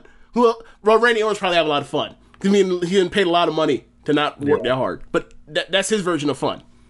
Yeah, I'm not necessarily like worried about the signing the wrestlers that were in WWE thing. I'm like, my thing is, did they sign the Booker? Oh no, they didn't. Okay, cool. Like that's what I always check for when there's a new talent acquisition. I'm like, well, let me see. Like, was there a Vince McMahon is all elite? Oh no, okay, we good here. But yeah, big night in AEW history, and wrestling history. Like, this is fucking all time. So yeah, man, like I guess we should move on from here, but yeah, any let me see if there's anything in the Discord. Okay, so at least for the time being, we on Wednesday in Cincinnati we're getting Jon Moxley versus Minoru Suzuki. We're also getting on that show Malachi Black versus Dustin Rhodes. Malachi cut a promo during the show, and I thought it was really cool that like they're also showing you what's next to come, like, and hyping you up for this Dynamite. So I thought it was cool. And then we're getting and they also did a promo with Andrade versus Pac on Rampage on Friday. So what time is that in? You know? I'm not sure. Okay, but either way, like that match should go off. So like, yeah, like they're gonna have a strong week of TV this coming week to follow off of this great pay-per-view. Yeah, man, no doubt. Enjoy all your favorite sports like never before at BetMGM. Sign up using code CHAMPION and receive up to $1,500 back in bonus bets if you don't win your first bet. When you register with BetMGM, you'll get instant access to a variety of parlay selection features, live betting options, and the best daily promotions in the business. And with BetMGM at your fingertips, every play and every game matters more than ever. Remember to use code CHAMPION and receive up to $1,500 back in bonus bets if you don't win your first bet. Place your money line, prop, or parlay bets with the king of sportsbooks today. BetMGM and GameSense remind you to play responsibly. See BetMGM.com for terms. 21 plus only. Virginia only. New customer offer. Subject to eligibility requirements. Rewards are non-withdrawable bonus bets that expire in 7 days. Gambling problem? Call 1-800-GAMBLER. Promotional offer not available in Washington, D.C. So the G1 climax is getting started. The blocks were released, and there was once upon a time on One Nation Radio, there was somebody on the show that said Blue Block in Stardom would be better than the G1. I'm back. We're here now. So let's go over this G1 lineup here for 2021. Man, I wasn't accounting for when I rebuffed against this. I was not accounting for the fact that like all of the top foreigners and Gaijins would say, no, I'm not coming in. I've caught COVID, fucking with y'all. Y'all are giving me the runaround with busing and stuff. I'm just taking my ass on, and the only I think Chase Owen is the only non Tongan Gaijin on these blocks, right? Zack Sabre Jr. Oh, well, okay, but he lives there now. Okay, sure. So yeah, it's. Are they gonna bring in Chris Brooks since he's white and actually over there? Are they gonna just bring? Hey, come through. We need all the help we can get. Man, the sad thing is, I think New Japan did about as good as they could with a lot of this stuff, but combined with the awful Shingo and Evil title match I watched this weekend, just out of a perverse nature. I felt the need to do so. I saw the cage match rating was a 3-something. I was like, oh my God. First 15 minutes filled with Ozaki-gun levels of interference. It was just disgusting, quite frankly, when I think about the IWGP Championship. Dick Togo has got to go. All the stuff I'm hearing about Dick Togo, of course, his new unit they're forming, subunit, the House of Torture within Bullet Club. Never has there ever been a more aptly appropriate named stable than the House of Torture, led by Evil and Dick Togo. A lot of stuff you guys should check out Voice of Wrestling's Patreon if you're interested with more news on that, details. But Dick Togo is trying to fucking kill this place, and I don't know how this happened. So the A block, we got Kota Ibushi, Tetsuya Naito, Shingo Takagi, Zack Sabre Jr., Tomohiro Ishii, Toru Yano, Yujiro Takahashi, Kenta, Tangaloa, and the Great Okan. The B block, Sonata, Taichi, Yoshihashi, Hiroki Goto, Jeff Cobb, Evil, Tama Tonga, Chase Owens, Kazuchika Okada, Hiroshi Tanahashi. Now, James, my problem last year with the G1 and why I started talking about New Japan was, man, this is an aging roster with a lot of rematches and not a lot of fresh matches. Guess what, James? And what they do, they put Tanahashi and Okada together. Not even that. This roster just got another year older, and the problem is still here. And they're only older now, having those same rematches that they've had. The lack of freshness, and like I said, I'm cognizant of what they're dealing with as far as on their foreigner front. However, it definitely hurt them. Not having Jay White and not having Ospreay definitely hurt them. It's in addition to not being able to get one. They thought that, there were talks that Brody Lee was going to come and do a G1 at one point. This means Moxley could have possibly would have came in. Who knows what Malachi Black would have done? He's a person that grew up on New Japan and at first and wanted to always try that. End up in WWE. They were hurt. They were hurt by another year of them being hurt by the pandemic. Yep. So I'm not too excited for it. Oddly, I think this is the most balanced the blocks have ever been in the time that I paid attention to New Japan. Think so? Yeah. I mean, I feel like the B block is better. but not by much. But I think that it's offset by like the people that are probably going to have the best tournament. The 3 people I would bet to be the MVPs of the tournament are together with, because it's what, Ibushi, Ishii, and Shingo, right? Yeah. Yeah, those are the 3 best people I expect to be in the tournament, and they're all together. So like that's kind of saving. And obviously Naito, he picks and chooses when he wants to give a fuck. So a lot of people are just saying Tank Loa could be a sleeper here. He might actually show up after 2018 when you trusted. Was that 2018 when he was out there with all the tongue and interference? No, that was Tama Tonga. I'm talking about Tank Loa. You're right. So what year was it? Real quick question. What year was it in the G1 where it was Adam Page was in the G1, and then you had Fale and Tama Tonga, and they were just doing a shit ton of interference that year. The shithousery. 2018. 18. Okay. So lots of Bullet Club members. People say the G1. You like the Bullet Club? Like 6 members, 3 in each block, and it's funny because Chaos has 5 members, but obviously there's lots better wrestlers in Chaos there. Evil's an absolute shit house. Tama Tonga, can't trust him at all. I don't want to watch Chase Owens. I'm sorry, keeping it strong style, but I don't want to, like, I'm not for 28 minutes. Yeah, I'm not 28 minutes. 28 minutes. And not against Yano. Correct.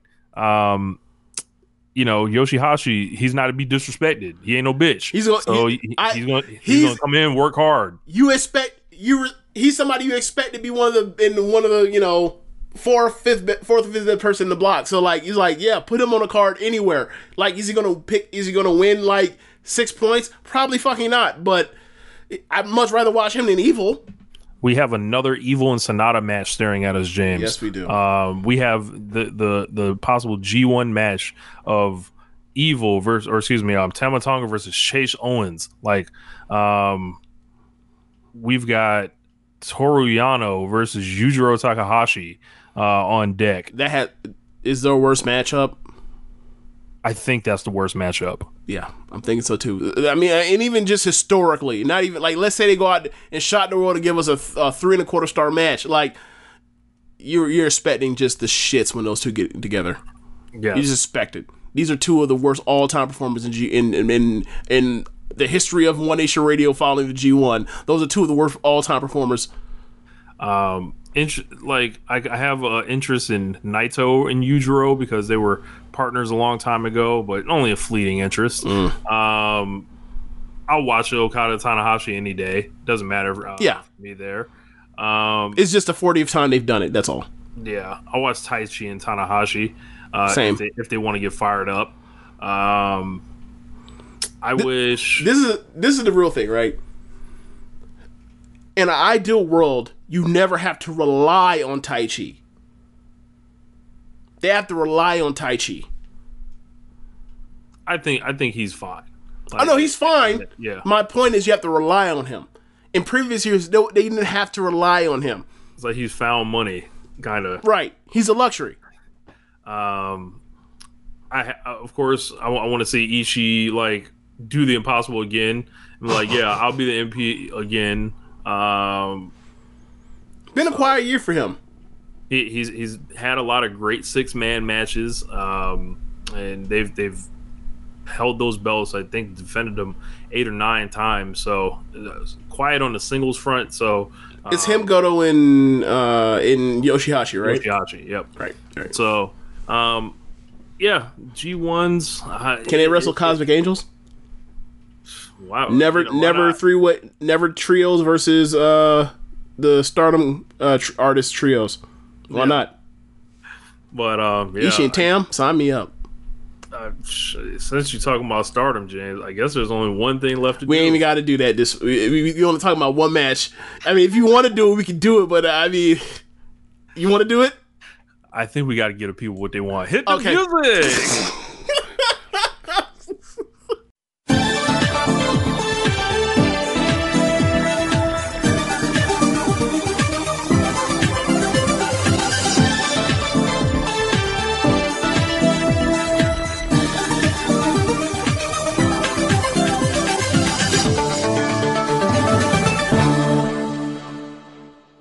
All right, man.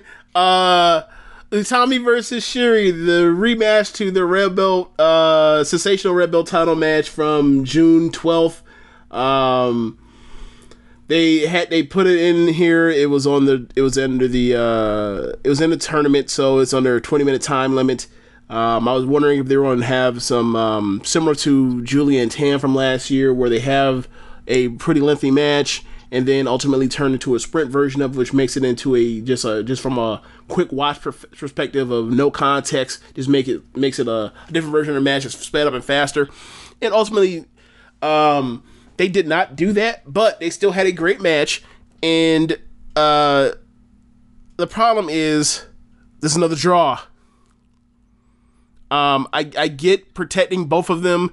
I get not wanting Utami to lose twice to Shuri, or get pinned by Shuri twice, or get pinned and then have a match, and then, you know, who knows what happens in that title match.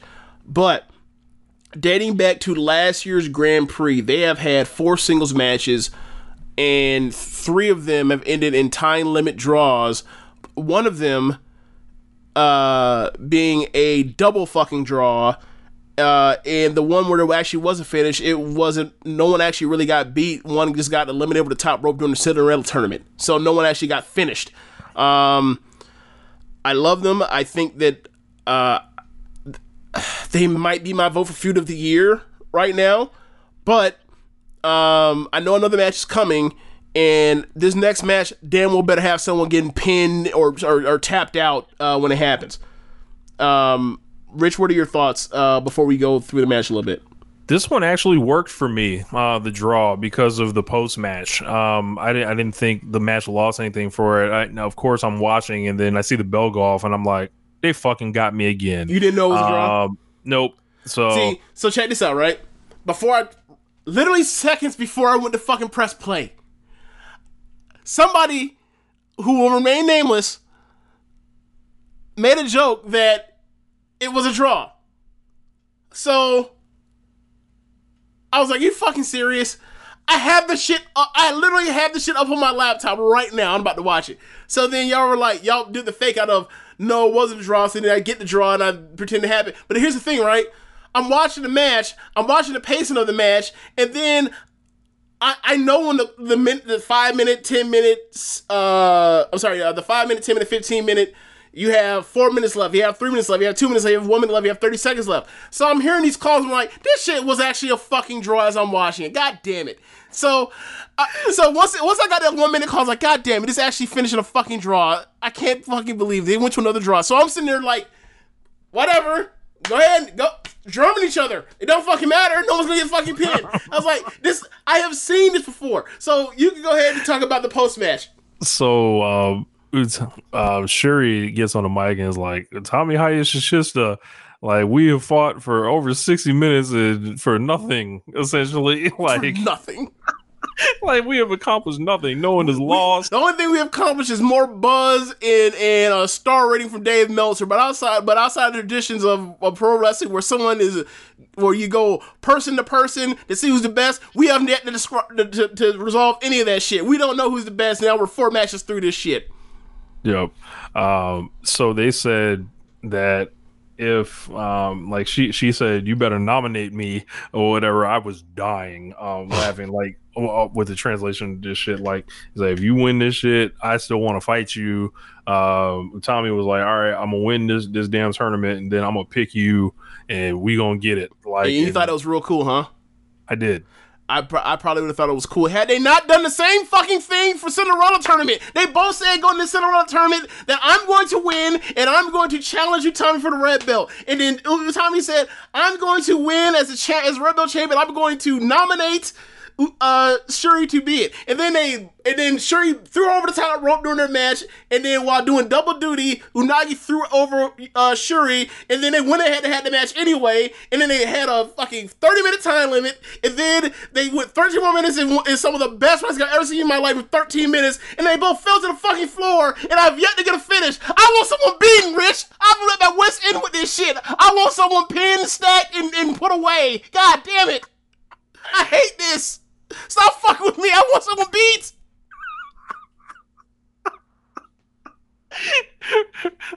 Hook, line, sinker. Yeah, man. And that's what makes me more frustrated. I know I'm God.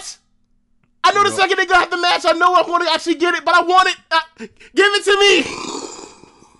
I want it. I need it. I look like right now as I'm ranting and raving to Rich, I look like I'm Edge in the corner, looking like I want a fresh hit of a rock right now. That's how I look. I don't have the hair, obviously, but I just want someone to get beat between these two. I love these two together when they wrestle. This was like a four and a quarter match in 20 minutes, and they basically had that shit in third gear. They're that fucking good together. They're dynamite together. I want one of them to beat the other one for 3 fucking seconds. Please. Bro, match open with them just slapping each other and then just making them faces at each other. And it was on pretty much from there, like in the ring, out the ring. Bro. Strikes, slams. Dude, Shuri at the beginning of the match goes for similar to their Red Belt match from June. She's dominated the start, gets Utami out on the floor. She goes to try to PK her, hit her with a running PK off the apron. But or actually go for like a running drop kick off the apron to the floor. Utami basically catches her and power bombs her to the floor. As she power bombs to the floor, Shuri's head catches a piece of the apron. So she basically got power bombed the back of her head into the apron and the rest of her body ended up hitting the mat. I thought that could have been in the match. Shuri grabbing her head the whole entire rest of this match. Shuri gets back and fights back and like, it was an incredible match for 20 minutes. But I just need somebody to fucking finish somebody. Like, this has been the first time I've ever seen them together, not in a singles match, not in like all these tags over the last 4 months or whatever else, or 3 months. I'd have been over the moon for this match. My thing is like, I just need someone to get beat. That's it. That's all I'm asking. I want this on the big stage. I pray. I don't want to say pray. That's too far. I really hope that this is on that Budokan Hall, not Budokan Hall, that Osaka Joe Hall October 9th show, and that can go on last, and then we'll have another, match of the year contender when they have it. They both more or less agreed that next time they see each other in the start of the ring, there'll be no time limit. They're gonna go nuts. It's gonna be like the women's or people want to rate this shit as a women's version of Okada vs Omega, and I'm gonna bristle at that. But whatever, it's gonna be an awesome fucking match and one of the best matches of the year, or the last few years whenever they finally do this match and there's somebody gets beat with this, and it's gonna be awesome. I just am so impatient because I like them together so much that I just want someone to establish that one is better than the other on that particular day or whatever else. Like, enough is protection. I'm trying to see someone get beat up raw. That's all I want. Just beat somebody, damn it. Oh my god. Yeah, since they're doing a match with No Limit, can we get, wrestling legend Percy Miller in the building to present the title or something. Like, I know they let Rossi do a little photo op, but like, since it's a No Limit match, you got to get P, over there. P's in the wrestling business, or was. I do not know how well or how much Master P resonates in Tokyo, Japan, or Osaka, Japan. There are no limits, baby. Worldwide, no limit worldwide. No limit worldwide. Wow. Was No Limit worldwide before or after the new No Limit? Which I forgot the iterations of the name changes. You know what? I'm gonna have to look that up. Is it worth it? It's worth it for us to find out. I can't believe this.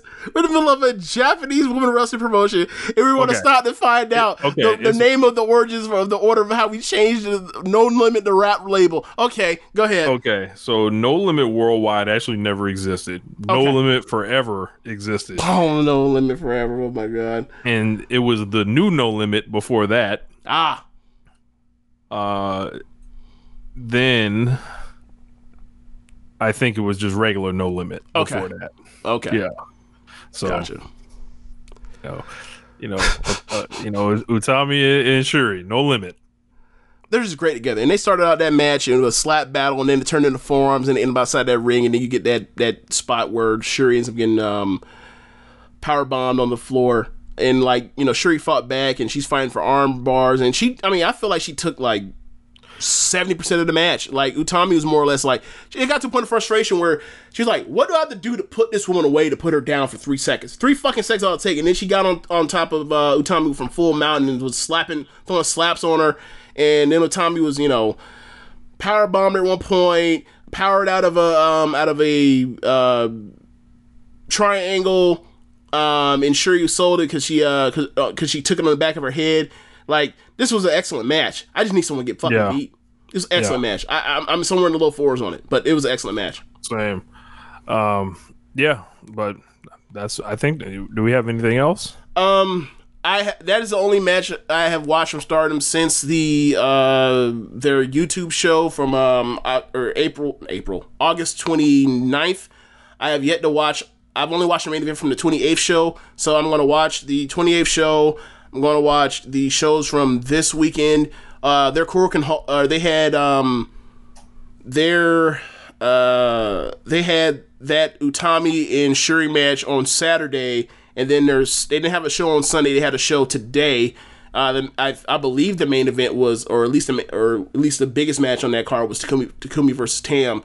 So, or no, I'm sorry, there was another. That's next weekend. But whatever. Like, they had it to Korakuen Hall today. And we'll cover that on next week's show. We'll go through all this stuff and get you up to date fully on it. But there's so much stuff going on, and I didn't want to watch a million things and be, you know, a grouch when people, you know, watching like hours and hours, people beating the shit out of each other, then go to watch guys flipping around and be like, this flipping around stuff ain't what it is. So I didn't watch it. So I'll get up to date on that, and then we'll all catch up over next week.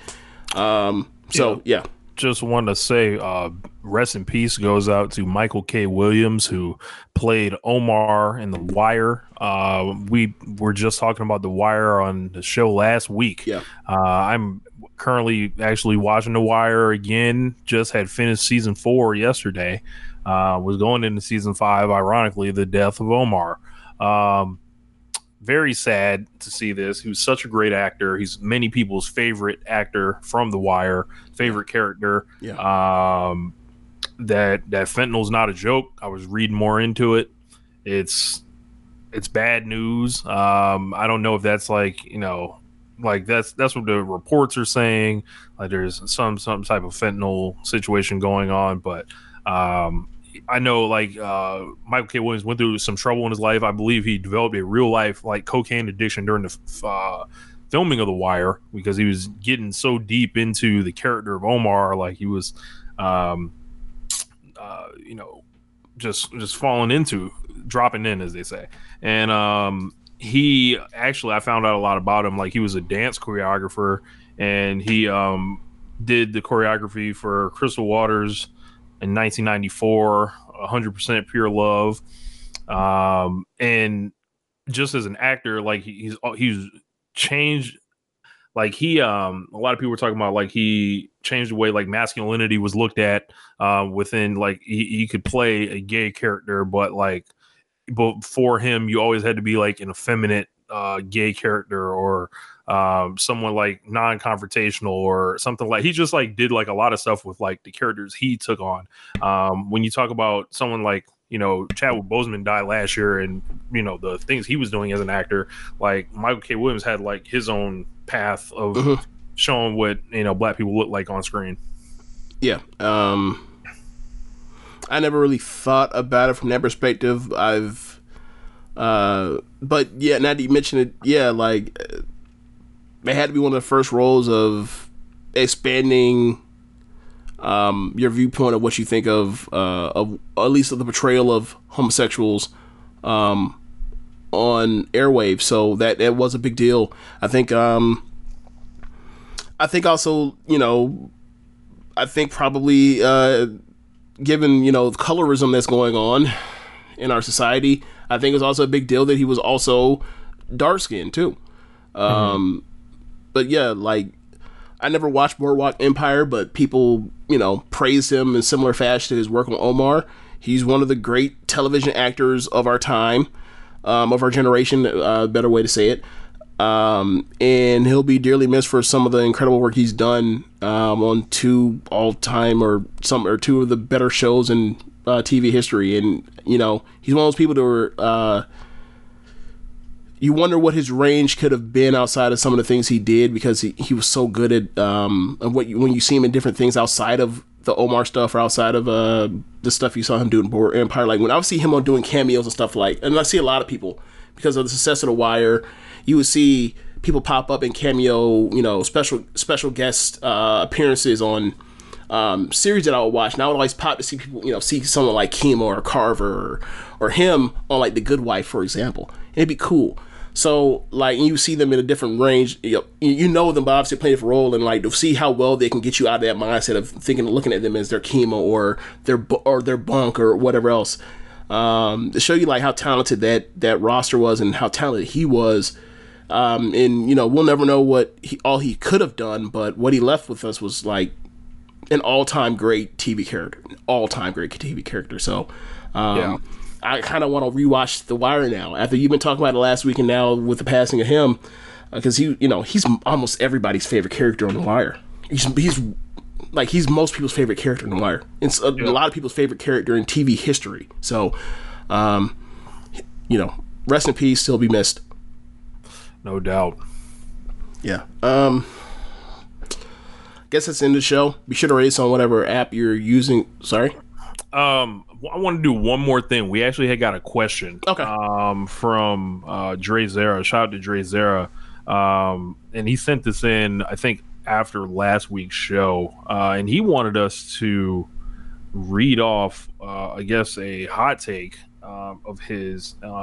He says, Sheamus's career in WWE and as a performer is more consistent than Seth Rollins. And...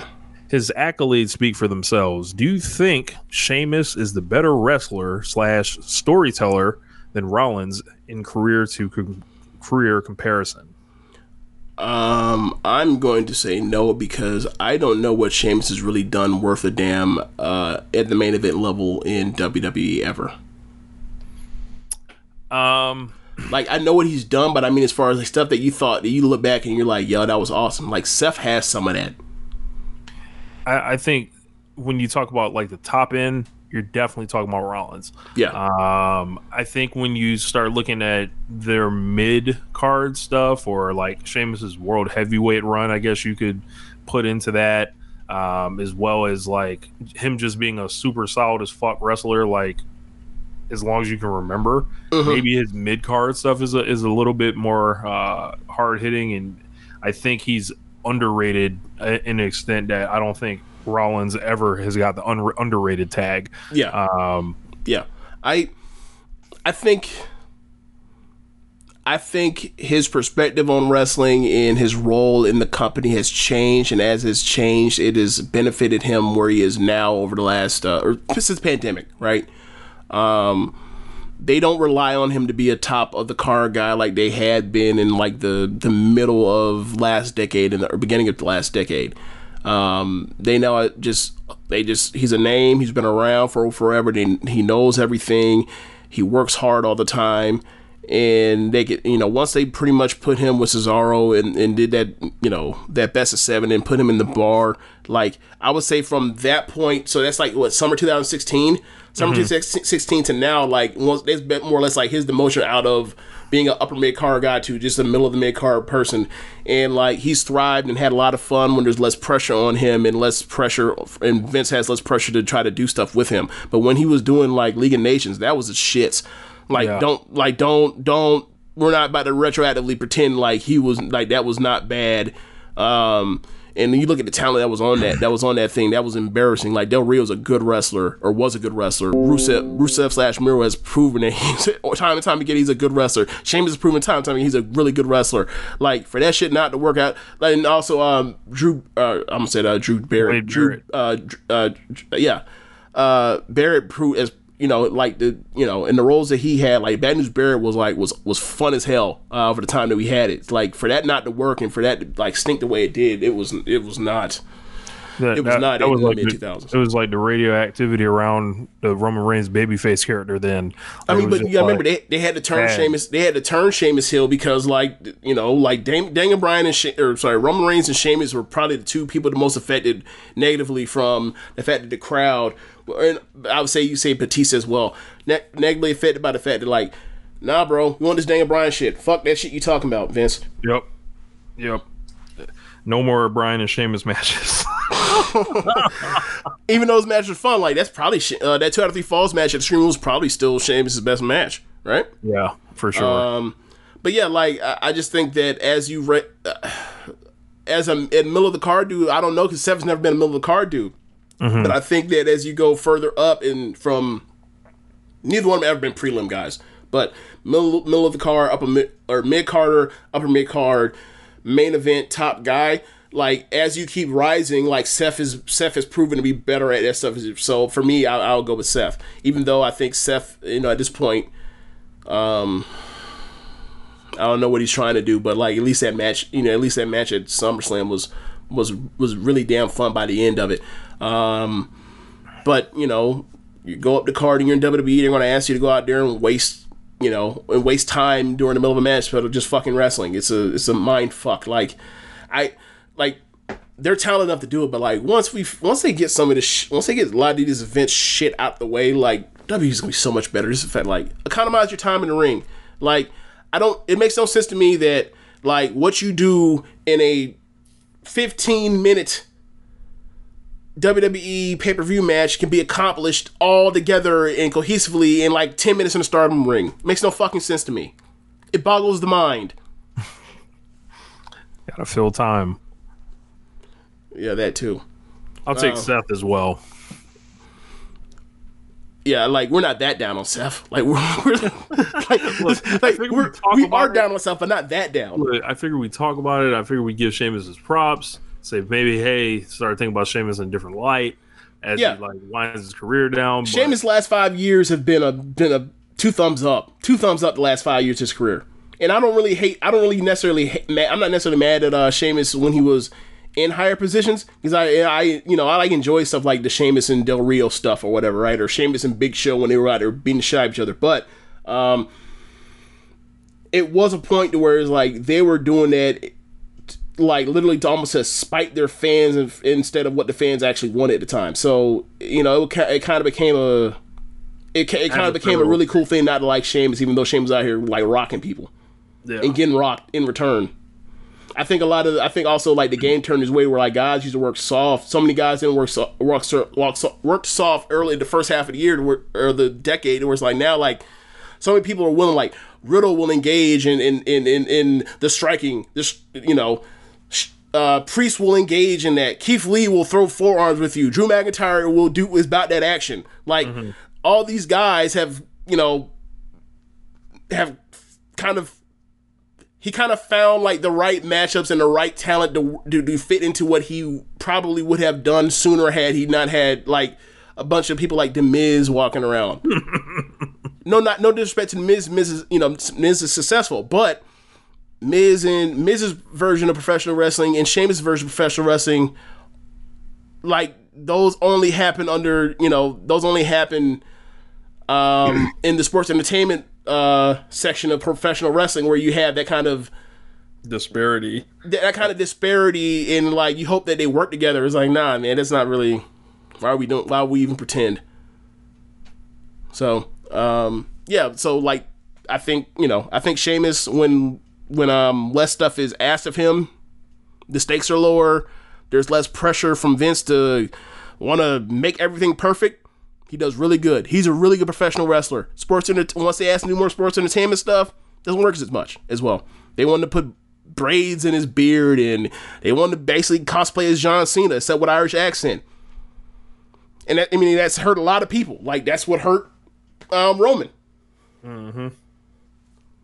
That man squashed down Bryan as we come full circle. You know. All right, so I guess that really is it. This show now. Thanks for listening, y'all. Be sure to rate us on whatever app you're using to listen to this with. Also, go to Red Circle, and drop us off a donation. And check out Pro Wrestling Tees. Aside from all the millions of shirts that AEW will be selling over this weekend, you can also stop by Pro Wrestling Tees / Social Suplex, pick up some official Social Suplex merchandise. So yeah, and then on the podcast listening tip, you also have Keeping It Strong Style. That'll be a fun listen. That'll be a fun listen this week. I think they about to rip them up. Yeah, they do not sound happy about. They do not sound happy. On Wednesdays you have the Rick and Clyde Wrestling Show. Every other Wednesday you have Roman Watch Your Shit. On Thursdays you have the Grave Consequences podcast. On Fridays you have 8-Bit Suplex. On Saturday you have All Things Elite. We'll be interested to hear what Floyd has to say. This man may melt on the while recording. Yes. I wonder if I can send him a question and he'll actually answer it on the show. I'm wondering how he feels about like the greatest AEW pay-per-view potentially has no mention of Cody whatsoever. But anyway, also we'll also drop you off and make sure you guys listen to on Saturdays Great Match Generator. Thanks for listening, y'all. Later. Peace.